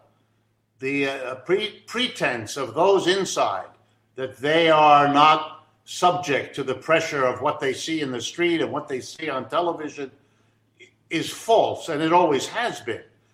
But I believe the left has been remiss in not being out there publicly demanding the things that representatives are fighting for inside, or at least some are. And I would like to see a strategy that is both inside the halls of legislation and so on, the executive, and also outside. So let me start, if I could, with what needs to be demanded.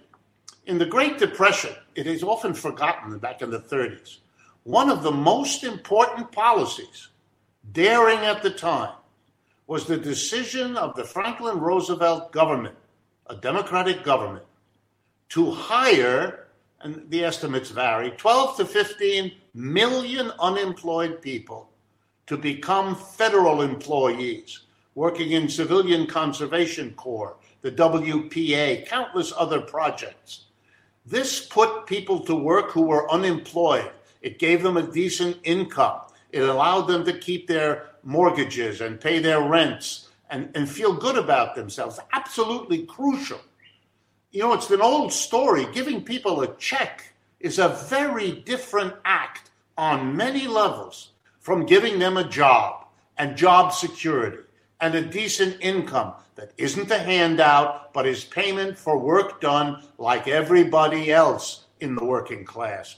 And I'm amazed that nobody is even debating doing this. This is absolutely crucial. We have 23 million people collecting unemployment compensation from state or federal governments right now. Those people should be given a job. The impact on our society of having the daycare centers, the Green New Deal, the proper testing for the disease, the helping of the elderly, the things we need to do as a society anyway, having them be done right now, the demonstration effect, the impact on the millions of families that such a daring program would achieve is unrivaled and is way better than anything I see coming at this point from the Biden administration. I think this is an opportunity terribly missed, and one that I would urge.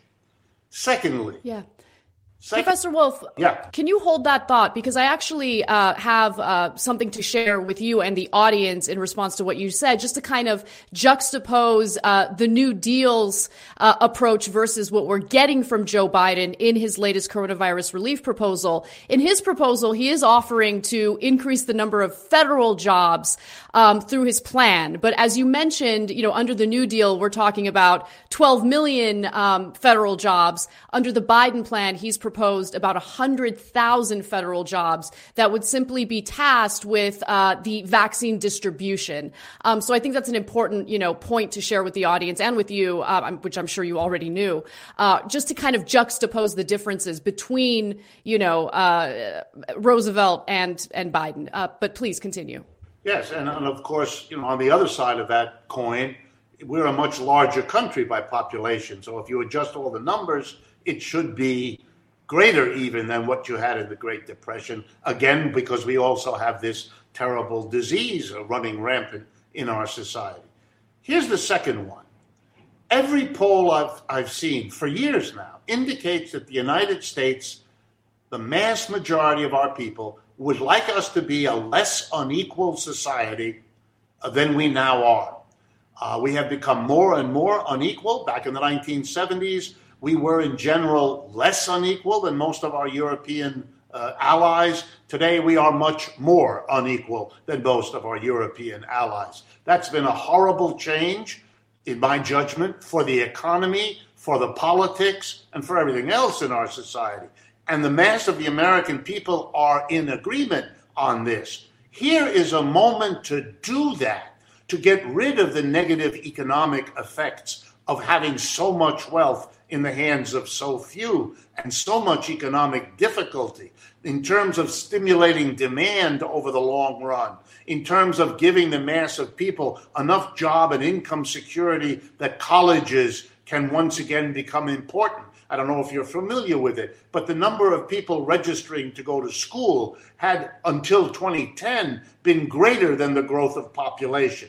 And since 2010, it stopped being greater as people no longer are getting the education, even as we tell each other rightly that the future of the United States economy in the world economy depends on that kind of education, probably more than anything else. So this would be a step. And finally, if you did tax the wealthy, and I mean it in a way I'll describe in a moment, you would also quietly but effectively undercut this anxiety carefully stoked in the United States that if we do what Mr. Biden proposed in the way of relief, the $2 trillion, that it will bust the budget, it will increase the deficit, it will worsen the national debt.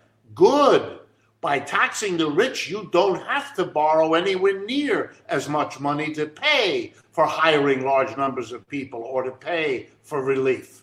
And here is what the left could do in a tax that would just exactly do what we are talking about. This has to do with property. Most taxes in our country are either taxes on income you earn or money you spend. An income tax or a sales tax. But we do not tax property with one exception. The federal government does not tax the value of property. Income from it, but not the property. Neither do the states. Local governments, municipalities, are the only level of government that tax property. But here comes the killer. They only tax land, homes, business industry, inventories, and automobiles and things like that. They don't tax property in the form of stocks and bonds.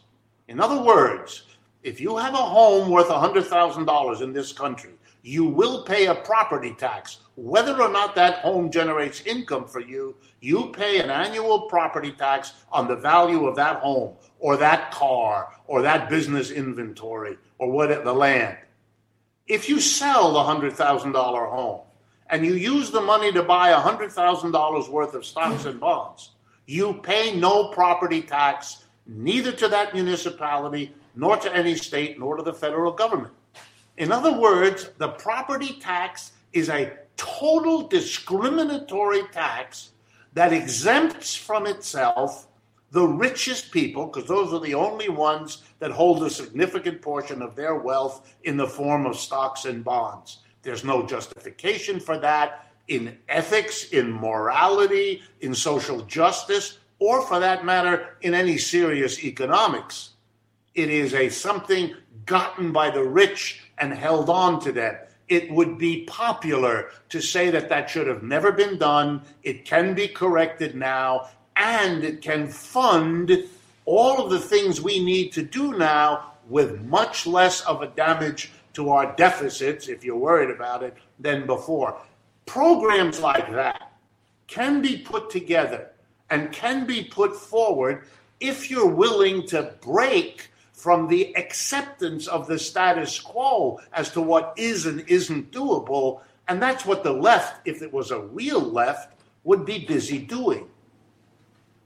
I want to ask you about inequality and what you just talked about taxing the rich, because you see arguments from people like Steven Pinker or whatever that inequality doesn't matter, that as long as, everyone is kind of going up, it doesn't matter if the super rich are getting absurdly rich. And you see argument, and you even see kind of the people who adhere to MMT saying like, well, we can do all these social programs without taxing the rich. So it's largely unnecessary. What do you respond to that? What is why is it in reducing inequality a de facto, like a good thing in and of itself?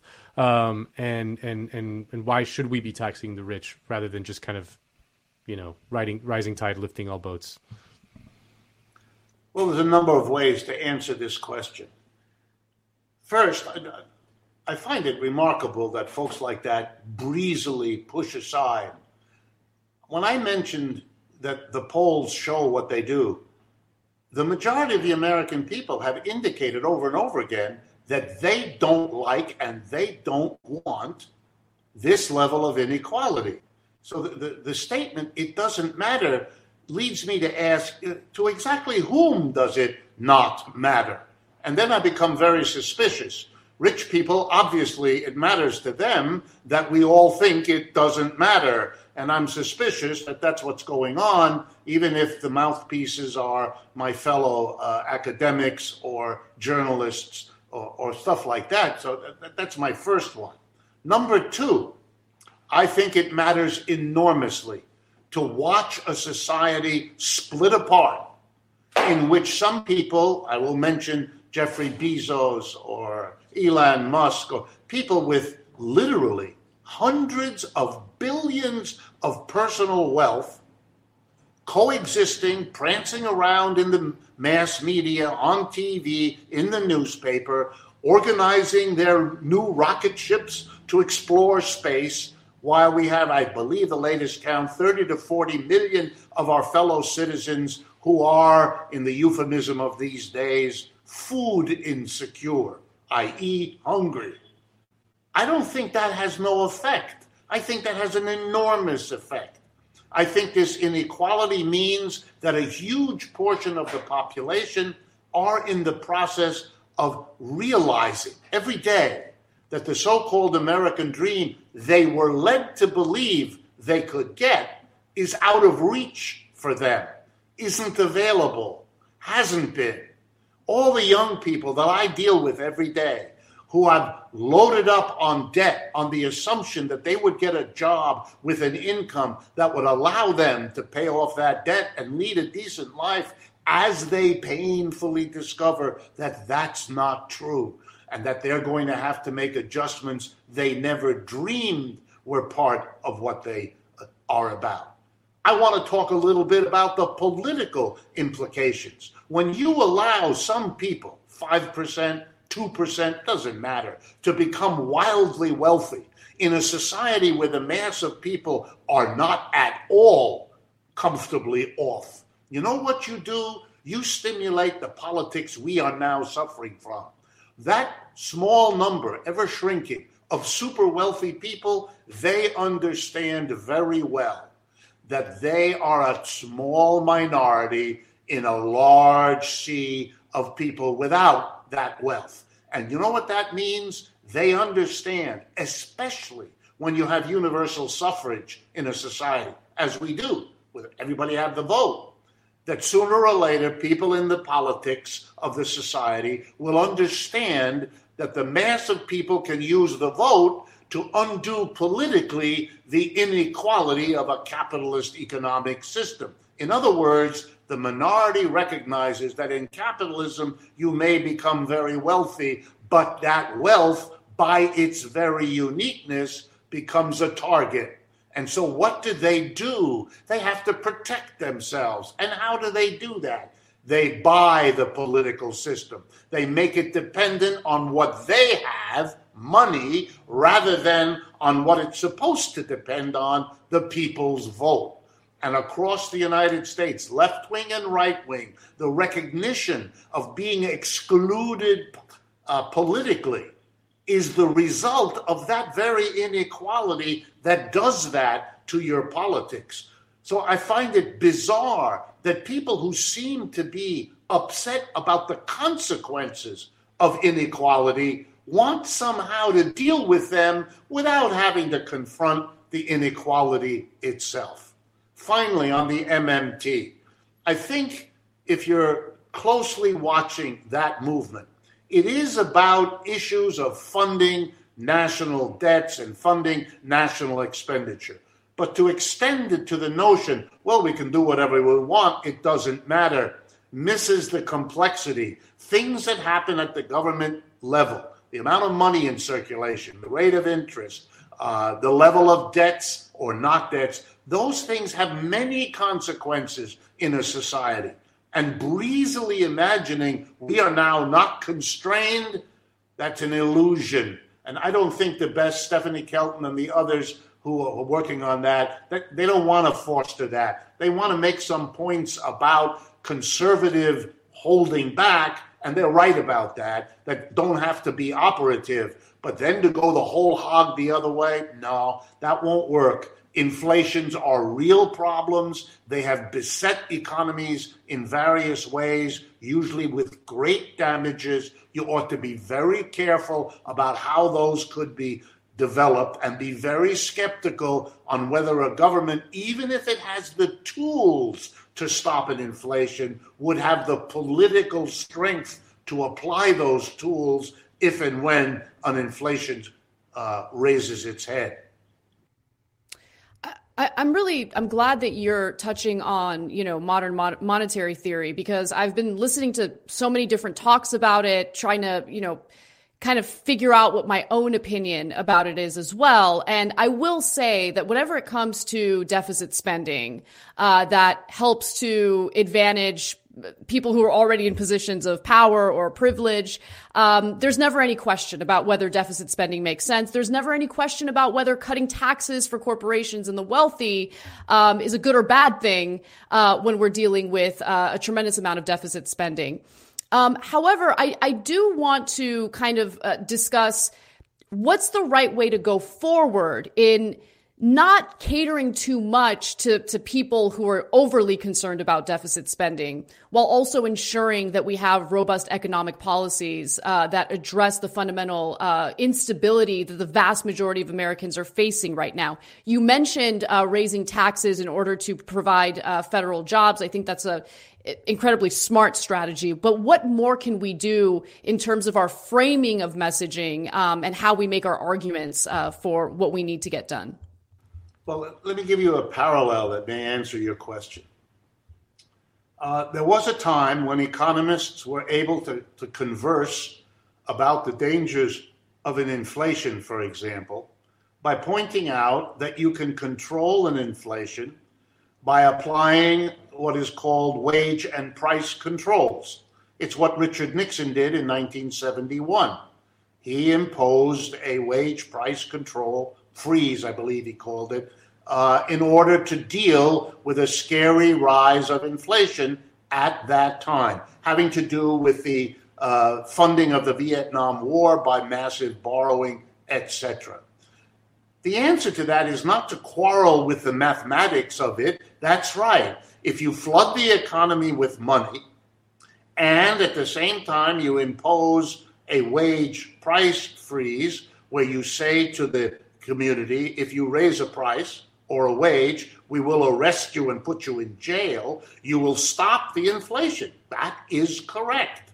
However, in a capitalist system of competition, which continues, what the competing enterprises can't do by raising prices or lowering them, they will find another way to do. You better be very careful. Have you got in place the measures of what else they will do?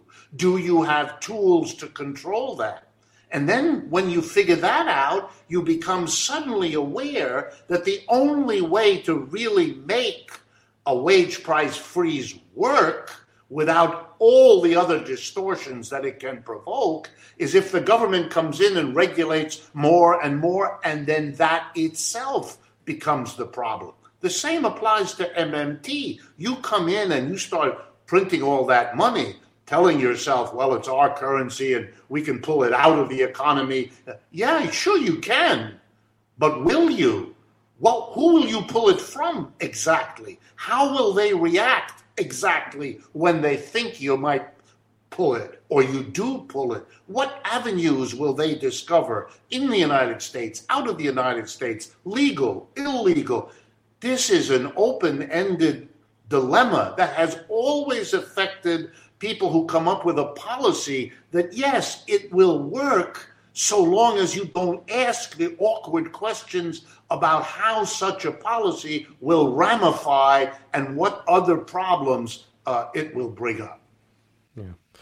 One of the things that was in Biden's proposal was an increase of the minimum wage to $15 at the federal level.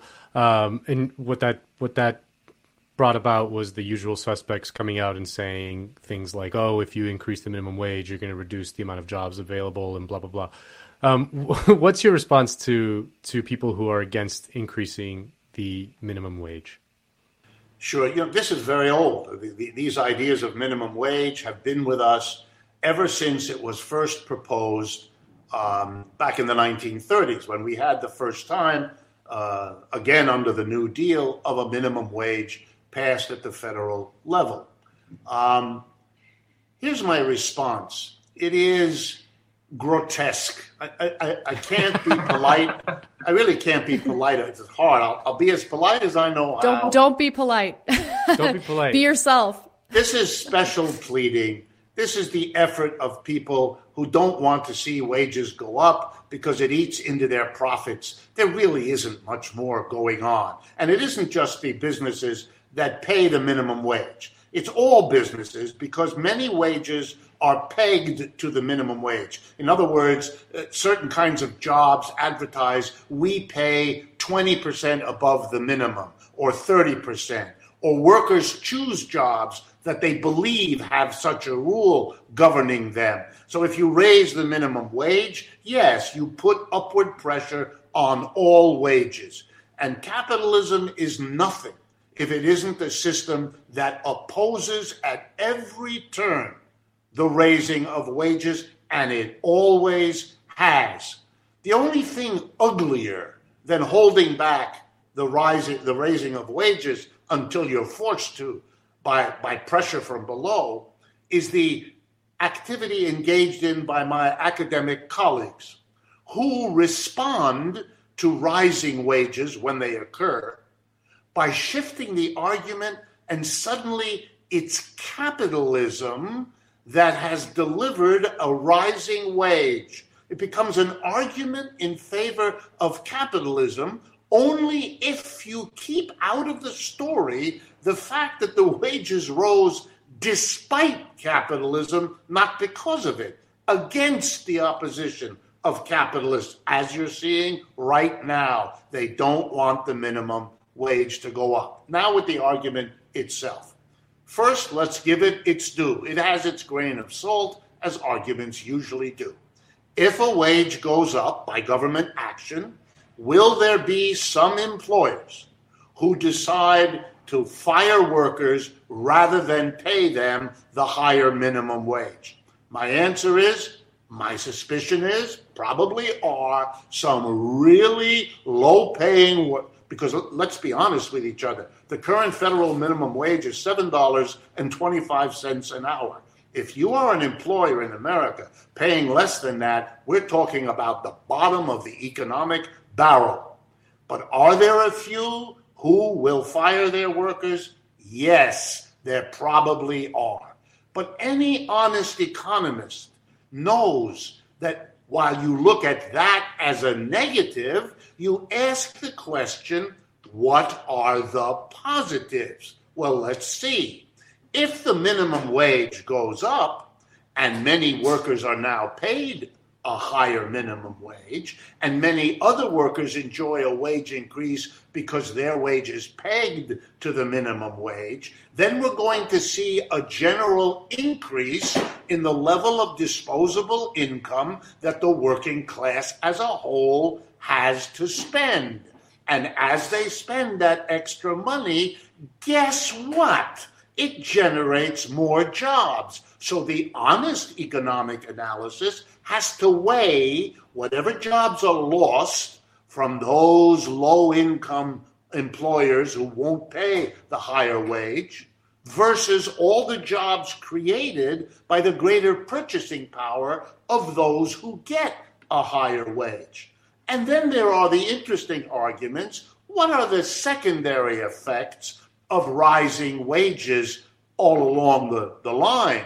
And the answer is not just that they buy more, creating jobs, but people will now be rich enough with a higher wage that they might think about going to college in a way they couldn't afford before, buying books that they couldn't afford before. In other words, you have the whole question of what it means to have a working class with a higher standard of living, which will do all kinds of things, changing the dietary habits, changing the health needs. And are those not important since they affect millions and millions of people? They shape the society. One of the reasons, and let me drive it home with a little harshness, one of the reasons this society has been so traumatically impacted by COVID-19 is that we're obese. We're not healthy. We don't have the disposable income for millions to go and buy in the organic section of the supermarket. They're stuck with the pesticide-ridden normal produce, etc., etc. These are very powerful phenomena in any society. All of them are affected by the level of wages that you have. Only a capitalist thinks that the wage is a threat to him or her as a profit-dependent entity. And they're right about it. But for the rest of us, it's a wholly different calculus. You know, the fact that the Federal Reserve can just pump money into banks and corporations and essentially ensure that the stock market is completely disconnected from the economics of supply and demand makes me wonder how persuasive that argument is to people in positions of power right now, because they've essentially created a system that is, of course, reliant on exploiting labor, but certainly not reliant on consumer spending, not to the same extent as before. So how do you respond to that concern? No, I think you're touching on something that is a whole nother crucial, part of this story. The United States, the capitalists of the United States, have done something that nobody wants to talk about except on an occasional talk show, and then often from the right wing. And again, let me be stark in the interest of getting the idea across and taking advantage of your kind offer that I don't need to be quite so polite. Let me put it bluntly. I think large portions of the American capitalist class have abandoned the United States. They don't need the United States. They have the rest of the world to play in, and it's a more profitable place to play. It's not only that since the 1970s we have seen, and it continues, a massive exodus of jobs that once would have been developed in the United States or already were, and that got moved or initiated in China or India or Brazil or many other places. It's not just that. That's going on. But that very movement has two very powerful effects that make for a snowball. On the one hand, it diminishes the wages in this country. That's why we've had stagnant real wages in this country, basically for the last 30 to 40 years. But it also means, as you move the jobs over there, that wages go up over there, that millions and millions of people are brought into a modern wage-earning economy, capitalist economy, and they therefore become consumers. The greatest growing consumer market in the world today is China.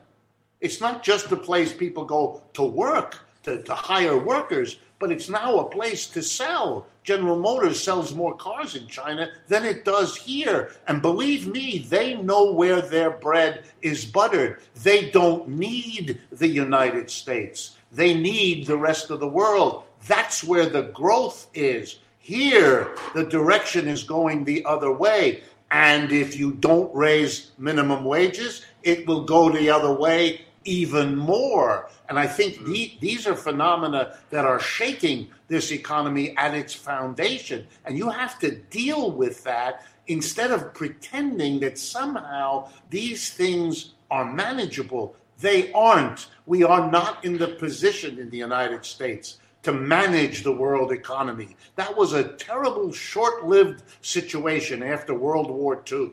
It's been over for a while, and we're living on the remembrance of it, but not on the reality, because the reality has left us behind.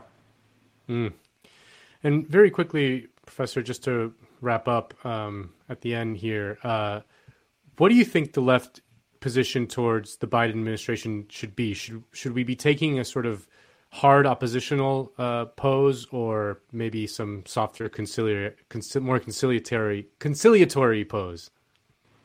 Okay, I know this is a hard question, but I'm going to again assume that you're interested in an honest answer.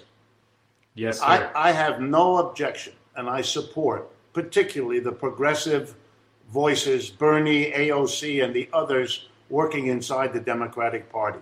That's fine with me. But I believe that they would have a better time if there were an organized political movement, formation, party, it really doesn't matter to me, to the left of them, able and willing to say the kinds of things they can't, for reasons good and bad. That's typical. Let us work side by side. We push further, those of us are on the outside, they push as best they can on the inside. If we go on those two tracks, we will be able to reach a larger audience than either of us could by ourselves. And that goes back to what I said at the beginning. We have to organize the components of the left, bring them together to help each other and to deal with the reality that they are stronger together than they could be by themselves. I want to advocate for a government jobs program. I understand if the structure of the Democratic Party makes that difficult or impossible for Bernie or for AOC or for the others like that. I accept that. They will be upset occasionally by how far we go. We will be upset by how far they don't go. But we will understand that both of those messages have to be out there. And then let's see where the population decides to go as they listen to that version over there and the ours over here. If we don't have both of them, then they get only one version, and I don't think that's good for either of us. I think the progressives inside the Democratic Party will learn that for every time they're embarrassed by what we to their left do, they will also be strengthened by being able to go into the party's activities and say, hey, you better do what we're suggesting, because coming down the road behind us is something you will like even less. And those moments have happened in many other societies. You know, in Europe, in every European country, they are not satisfied with two parties. They have more, 3, 6, 9. You know, they haven't fallen apart. They don't dissolve. They are less riven by divisions than we are as a nation, yet we hold on to a two-party monopoly. We have an antitrust division to get rid of monopolies in business, but we seem to think that they're necessary, normal, acceptable in our politics. They aren't. They never were. And we should be as opposed to monopolization in our politics, just as we have been in our economics. Wow. Professor Richard Wolff, it's always a pleasure to have you on the show. I wish we had more time to speak with you, but hopefully you'll come back on again soon. Thank you as always for taking the time. We appreciate it. Thank you, and I appreciate the opportunity to talk about these things. It's crucial at this time, perhaps more than ever before in American history. Absolutely. Yes, sir. Take care. Bye-bye. Oh, I love that guy. I love that guy so much. Wolff is the best. He's the best. I love him. He's the man. I could talk to him all day. Like I could just be like, "So what do you think about this?" And then just see what he thinks about that, and then be like, "Oh, what about this?" And then just see what he says about that. Totally. Yeah.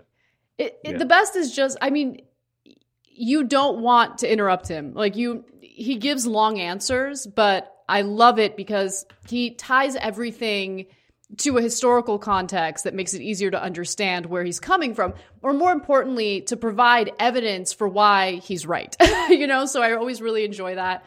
And also, I just wish, since we did a pre-tape interview with him this week, Nando and I obviously have we both have other commitments, and so we both had to go, but I had so many more questions I wanted to ask him. So we'll get Professor Wolff back on and discuss strategy more with him, because I think it's really, really important. But yeah, that was great. Any final thoughts about the interview before we move on to our SALT segment? Well, no, I mean, one of the things I admire about guys like Wolff and Chomsky is that they have their worldviews, they have their kind of ideological worldviews, and they're pretty disciplined about them. I mean, they're probably slightly different in their ideological worldviews, but they maintain a discipline, like a message discipline, which is why they're timeless. If you're kind of constantly chasing the discourse, you're going to drive yourself crazy.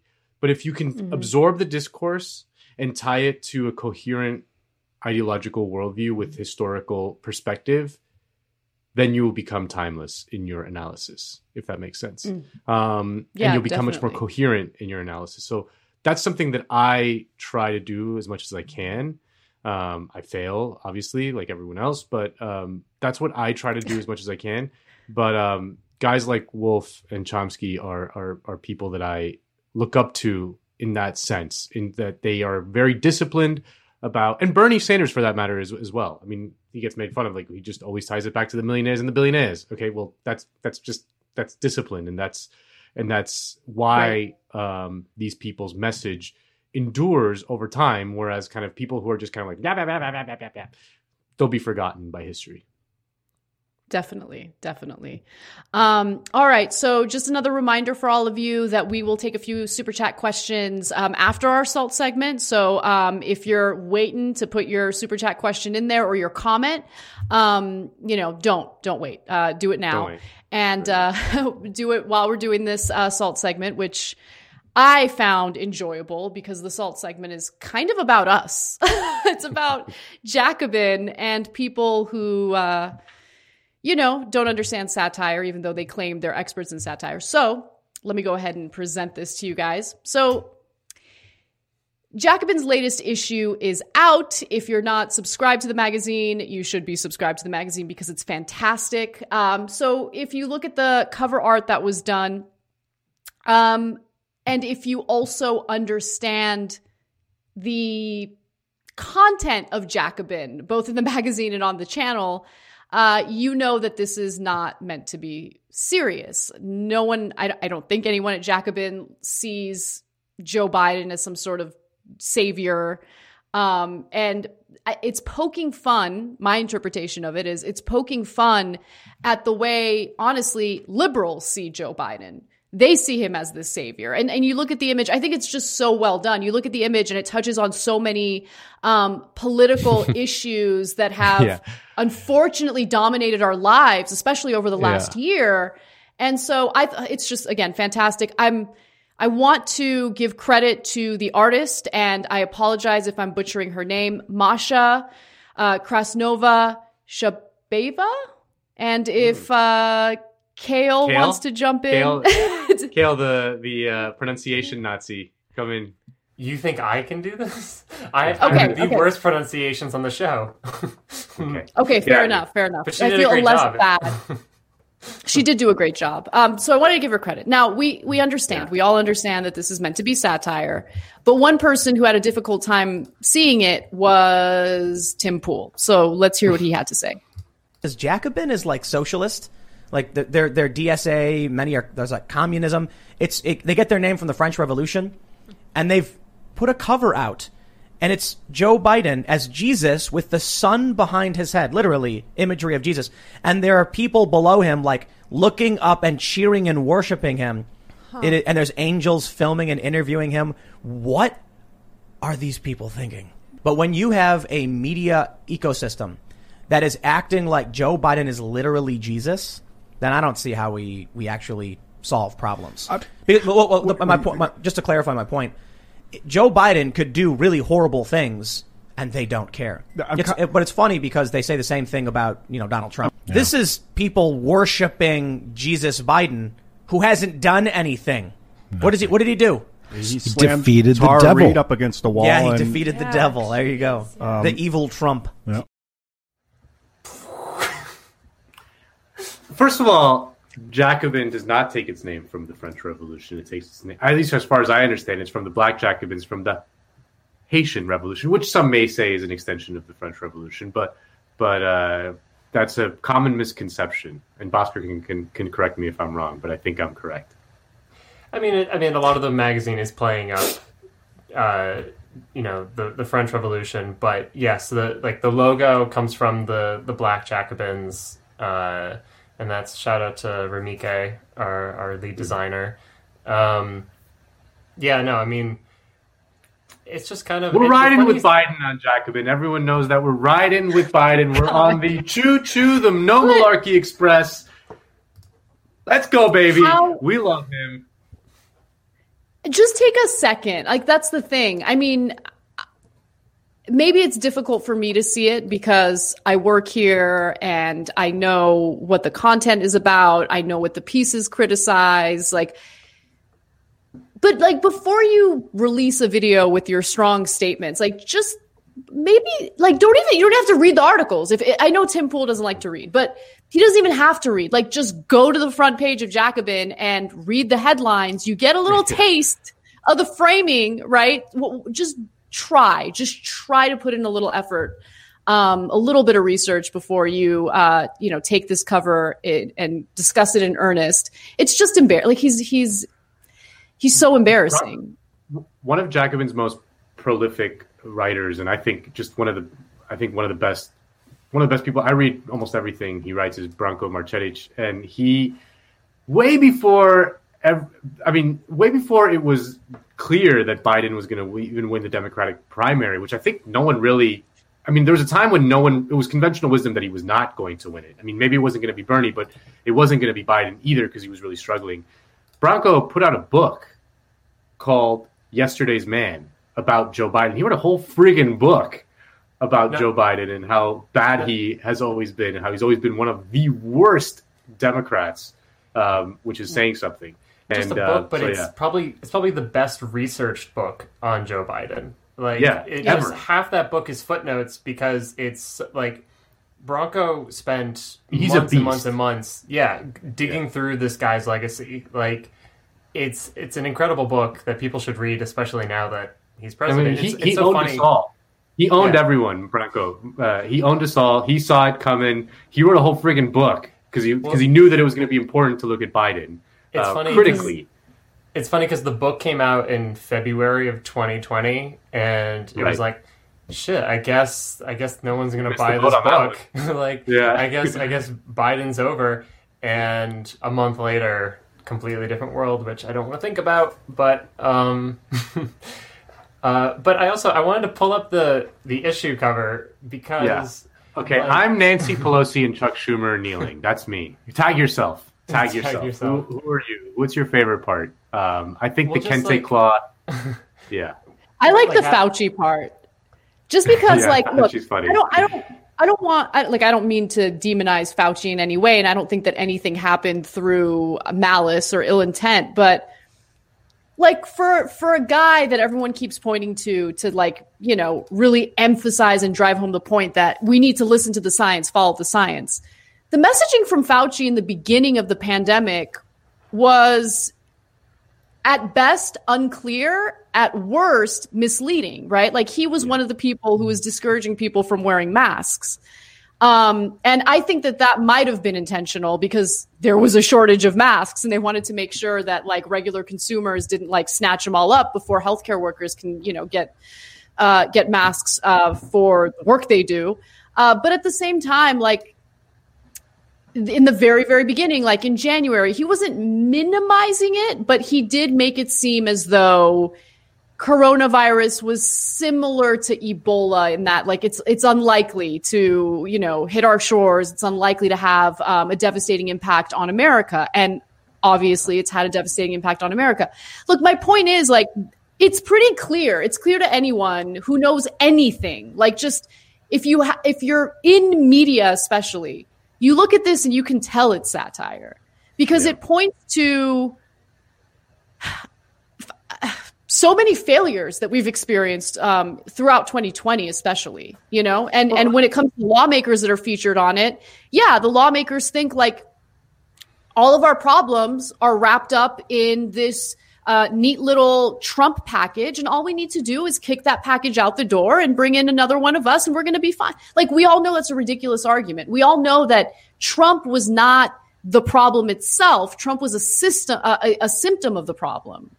And I'm making serious comments about a story involving Tim Pool being that's like, the thing. Like so Anthony Fauci, I'm sure, is like just a fine civil servant, whatever. He's, you know, but the sort of left critique of that is that the liberals kind of turn him into this like a savior celebrity guy who, like, I just want Anthony Fauci to tie me up in rope and hang me upside down and pound away at me, you know. And it's like, what? He's just like a, you know, he's just like a doctor guy. I don't know, like, he's just some guy. He's just some civil servant who should be doing his job, and we should be kind of, I don't know, like, it's just like the need for a certain kind of liberal to ascribe certain celebrity characteristics to our political leaders is just something that's just very strange and very bizarre, especially because they haven't. They haven't done anything to earn it. Well, he became a part of like this reality show narrative that politics has turned into, right? Trump is the evildoer, and it looks like he's directing his ire toward this important, you know, public servant, Anthony Fauci, who's trying to keep us safe. And so it turned into actually a lot of what we're seeing in politics, right? And a lot of what we're seeing in, you know, independent media these days as well. And I guess corporate media, just like this effort to turn politics into either a blood sport or into some sort of entertaining reality show. But at the heart of it are people who desperately need real solutions because they're suffering, right? So, it's just Anthony Fauci he's doing a fine job, but to put him on a pedestal or put anyone in government on a pedestal as like the one person who's going to like save us and get us out of this disastrous situation we're experiencing with the pandemic is ridiculous. And that's what the commentary in response to Fauci has been like since the beginning of the pandemic. Right. Well, and the other thing is that everything on the cover is like, it's showing off how, you know, it's some critique of them, right? Where it's like Cuomo putting COVID vials in the trash. In the trash. Or like, or like these like white libs, white fragility. That's like a Where's Waldo? Yeah, you should have put Waldo in there somewhere. Yeah, yeah. It's the PMC reading White Fragility while singing Kumbaya, presumably, or something like that's like is that what that is? Yeah. What else we got there? What else do we got? Yeah, of Schumer and Pelosi taking a knee, the baby blue drones overhead, the tweets, the Twitter, folks, the tweets. Twitter birds, yeah. So, I mean, this is shameless. It reminds me of Inauguration Day, to be honest. Inauguration Day was I had CNN on in the background all day, like as I was working, just to see if like something worthwhile was going to come up that maybe we'd want to cover on TYT. And it was embarrassing. It was just relax, guys. Everyone relax. The coverage. Yeah. The coverage was super embarrassing and very kind of I don't know, there were people on CNN who were like, this is the greatest moment in the history of American democracy. He's not exaggerating. Maybe in the history of mankind. This is the greatest moment in the history of mankind. And I'm like, this is a pretty grim spectacle on a lot of levels. I mean, there's just no crowd there. They're surrounded by 20,000 National Guard troops, hundreds of whom have just tested positive for COVID as a result. And, you know, like in the backdrop of like hundreds of thousands of Americans dying, this is not, this is like a very grim spectacle with like a very saccharine kind of layer on top of it, you know, just like this. And to see all these media people react in such a hyperbolic way, it just like was totally, it was like an out of body. I don't know. Like it was just very mentally difficult for me. And it's especially interesting coming from corporate media types, you know, like hosts on CNN who have incredibly, you know, lucrative jobs, some of them make millions a year in their contracts. Like for them to have that hyperbolic reaction as if the Trump presidency impacted them in the way that it impacted like an average American is what really stands out to me. Right. So, and by the way, again, Trump made them uncomfortable, I think. Like Trump, you know, made them fearful of Go ahead. No, but yeah, he did like offend something in them, but he was also like the greatest thing that's ever happened to them. You know, like CNN has made more money in the Trump era than they ever have in the history of their company. It's been, and these hosts, these like incredibly banal people like Don Lemon and Chris Cuomo, like my God, like were able to turn themselves into these like brave defenders of some, you know, the hordes coming through the gate, you know, and they're just, and so they, in a way, like the Trump era is the best thing that's ever happened to them because they could do this pose that is just completely fake. I mean, it's just so obviously fake, but tons of people ate it up. And they themselves, I think, ate it up. I mean, they bought their own narrative as these kind of like very brave people doing something that's like, it was the cushiest thing you could ever imagine. Like, it's the cushiest job. It's not even like within journalism, like it's the least scary thing you could do is like, be like, you know what, sir? You know, Daniel Dale going on. It was just a tsunami of lies, like thousands of lies. I to pick on that 47 lies per second. It just drives me crazy because it's the easiest and cushiest job. I'm not saying what I do is brave. I don't claim it. I've said that what you do is brave, Nando, for what it's worth. I think you're pretty brave coming on this show every week. I mean, there's like severe cognitive dissonance. So there must be where like these people are making so much money off of something that they find so like the antithesis of what they think politics is, where like Trump totally smashed the decorum of it, like smashed like the actual like glitz and glam that they love to cover, like, and it just became extremely vulgar. And they're like, this is not what politics is supposed to be about. Like it was. That's a good way of putting it.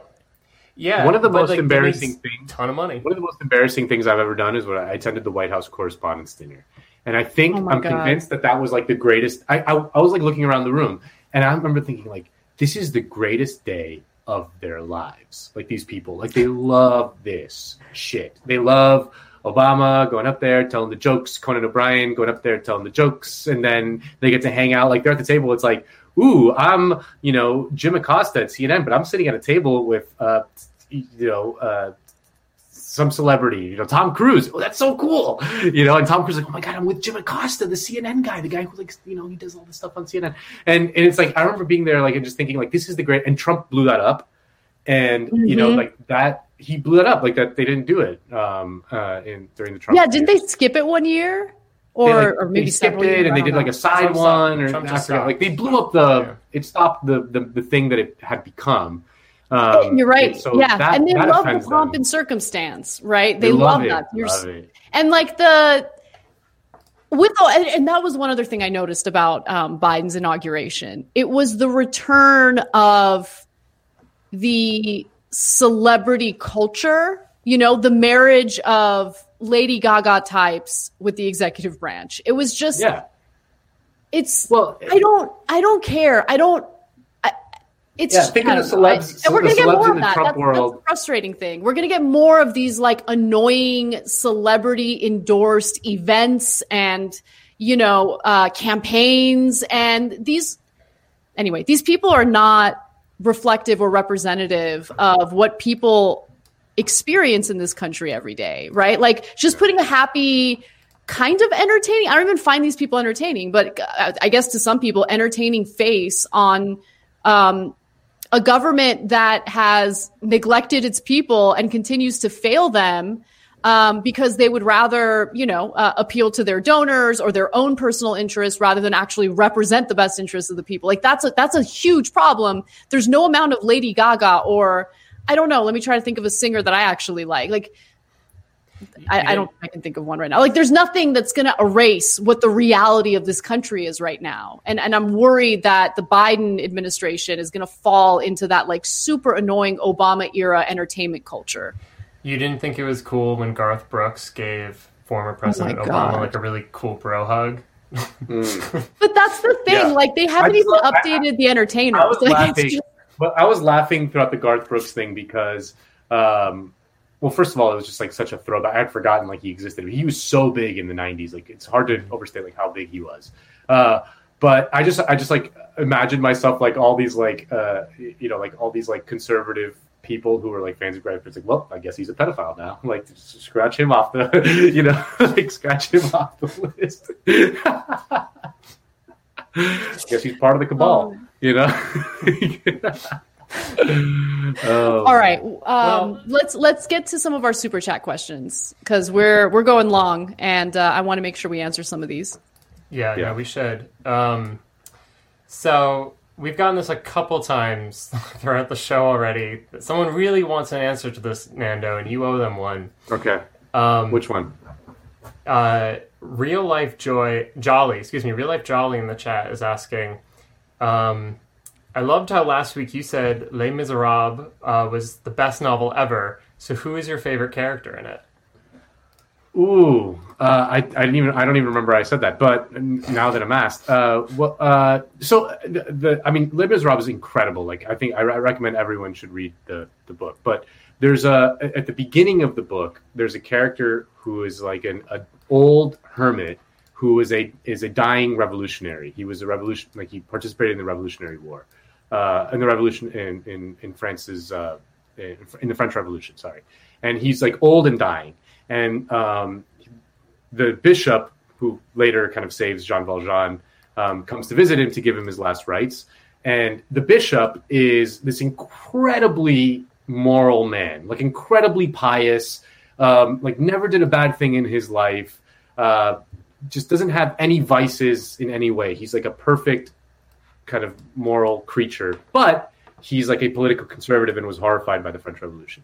The hermit, the old dying revolutionary, is not a moral man. He I don't remember if he was like a philanderer and he was like, he was drank and did all. He was a bad boy, but he was a revolutionary, and so they have like a debate over like the ethics of like revolution and political violence and things like that as this man is dying, and it's just like so well done, so well written, and just like that character I just always found like to be such an interesting.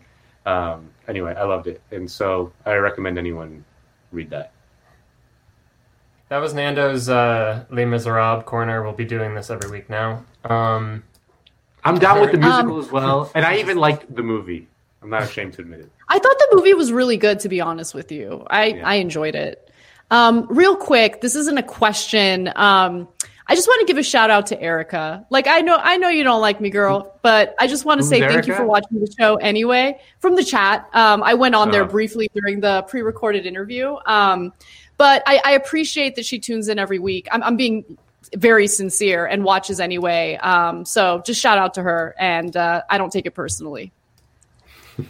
We a diverse audience we do, and that's a good thing. We want we want to have a diverse audience ideologically to want to suck you guys in. Want to make sure you guys are indoctrinated by us. She said she was trolling too hard right now. That was her. So she takes back. Troll so hard, motherfuckers want to find me. I'm not. Don't worry, I'm not offended. I'm really not. Like I personally have a hard time watching content when I don't like the hosts and I find them grating. So I don't know if she finds me grating, doesn't matter. But like I like that people tune in despite that. I always appreciate seeing her in the comment section every week. Mm-hmm. So here's a question. I think it flows nicely out of the interview that we had with Wolf, which again, always appreciate Richard Wolf joining us, and hopefully we'll have him again in the future.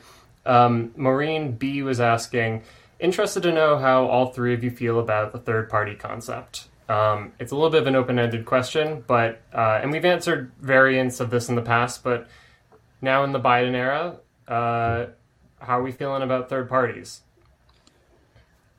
I mean, I've said this before in the past. I recommend everyone look up Jacobin, Seth Ackerman, Blueprint for a New Party. It has to me the definitive position on this kind of eternal question, which is that third parties, unless there is like some sort of very seismic political collapse, like a third party in the United States system for various reasons that have been discussed a million times, like have very little chance of ever gaining mass appeal. There's been like little inklings of it in the past. There's been kind of here and there, like the Populist Party and all that stuff, but they end up really getting absorbed by one of the two major parties. They end up like having influence on one of the two major parties, but they don't become the party in and of itself. It just hasn't happened in like 150 years. So we have to look at that. And then what he suggests is you have to, on the one hand, run on Democratic Party lines to use just to get in like on the actual kind of ballot in a way that can ensure mass voting. But you have to also at the same time build up independent institutions that pose in opposition to that party. So broadly speaking, if someone like this sounds too theoretical, it's what Bernie has done his entire career. That's Bernie's. Mm-hmm. That's what Bernie has done. He called himself an independent. He did not call himself a Democrat, but he caucused with the Democrats.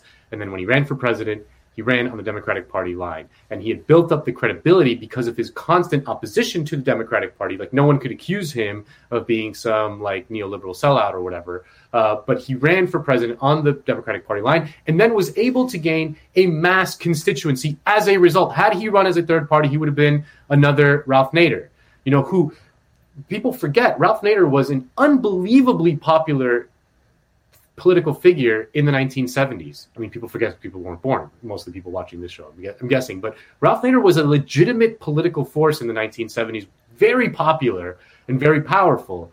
By the time he ran for president in 2000 on the Green Party ticket, negligible support. I think that's the real answer, is that you have to define clear opposition to the Democratic Party, but in the sort of electoral field, I guess, you run on the Democratic Party line. Yeah, I think that's a good answer, and I largely agree with you. In fact, we interviewed Ackerman on that piece, so definitely read his piece because it was very well done and detailed, and then watch our talk with him to give you more, to elaborate more on what he wrote about. Right. I would just add, and hopefully I'll be brief, that it's a structural obstacle that we're coming up against, not like, because what history has shown us is that largely the left does in fact do better when it has its own party, when it has a Labor Party or a Socialist Party, and I would in fact want our own party. But the real kind of question is the transition to getting there. What do you have to do to get to that point? And the American electoral system poses very specific challenges that, again, people like Ackerman or others like Guastella and Abbott and a number of other people in kind of the Jacobin orbit have really been trying to figure out, what are our more immediate means of actually building some kind of working class party. Or, and the other thing is that I don't think, so all that being said, I don't think we say we want a party because we want a party because it's a good in and of itself. It's a means to an end. So that we think that a Labor Party or a Socialist Party is useful because it will enable working people to have seats in Parliament, in Congress in this country, to push for our politics. And we can have a party that is not structurally tied to donors, to capital in and of itself. Of course, the government itself has certain structural obligations to capital. That's an entirely other thing. But the point being is that we should we prioritize things like guaranteeing healthcare to everyone, or higher education, childcare, massive public works with a federal jobs guarantee, that we put people to work doing meaningful work with a good wage and labor protections. And so, all of that, and then of course, kind of the at the top of all this is workers should, because workers run the economy, they should or because we're the ones working, we should be the ones running everything. So that worker controlled firms, all of this. So those are the goals, and then we say can we achieve that within our electoral system, and by what means do we go about doing that? And so the unions in the 30s ended up moving into the Democratic Party, and were in fact able to get some pretty significant reforms through the Roosevelt administration. And then they decided not to form a Labor Party. And there's a lot of reasons for why that happens when it happens, or doesn't happen when it doesn't happen. But the point is that we have a very particular history that we have to work within. But we do know, in fact, that if we are successful enough to have some kind of I'm trying to think. I have an analogy that I've been using that I really should stop using. That it's actually not very helpful. Where I'm the Democratic Socialist should be a tumor within the Democratic Party, because it's inside, attached to it, and openly antagonistic to it. But it's not a great analogy, and I'm sorry I'm thinking out loud, because a tumor kind of implies that it's trying to kill the host, and we may or may not be wanting to kill the Democratic Party. Maybe we want to take it over, and maybe we want our own party. I don't know. But the point being is that the politics and the program is what we're fighting for, and we fight for a Labor Party or a Socialist Party because we want those things. And I think the only way that I see as going down that path in this country is through what Nando was outlining, what, again, these authors I mentioned have outlined, which is that you kind of have to have a surrogate within the Democratic Party that basically proves to unions and to the labor movement that we're going to be greater fighters and legitimate fighters for their interests, and marrying socialist politics with labor politics, and basically kicking out one of the other two parties, ballot by ballot, state by state, ultimately getting to the federal level. So the whole there's a thing, the People's Party, whatever, that it keeps coming up. I'm not necessarily against it by any means. I think just the challenge that we have to figure out is attaching our organizing, socialist politics, and grassroots organizing with organized labor. And part of the challenge is, of course, that organized labor is historically weak right now, so it's also rebuilding labor in the process. But there will be no socialist or labor party or viable third party unless it is attached to a working class labor movement. Yeah. I mean, that's what it always comes back to. So, I mean, again, all these things are very theoretical until the rubber hits the road. Oh, we got a comment. $50 from Erica. Wow. Thank you, Erica. Oh my God, you didn't have to do that, but thank you. Yeah. I didn't mean to shame her though. I was being sincere because like she had some negative feedback, but it really wasn't that offensive. Like I deal with rape threats every day. Like it wasn't bad. But I was like grateful that she still watches because sometimes hosts can turn people off. So anyway, thank you. Thank you. I really appreciate that. We're like a half hour past on my end, 2 p.m. You guys, 12 p.m. You guys, because it's 12:35. So maybe let's call it there. But I also just want to say thank you to everyone who did submit super chats. You were all very generous. People asking what they can do to support the Teamsters. I don't know if I can legally tell you what to do, but there are means. So I don't know. Maybe if that's something you're interested in, hit up the hit up the DSA. I mean, obviously, people were reaching out to the DSA to see like what they could do to support the striking workers at Hunts Point. So, yeah, look, organizations like the DSA are important because it's a way to help efforts to organize, right? So, I would say look for. Can we promote that? I don't even know what we're allowed to promote and not promote, but look at the DSA's Twitter feed. Good point. Perfect. Look at some of the tweets, some of the fire tweets on the DSA Twitter feed. Yeah.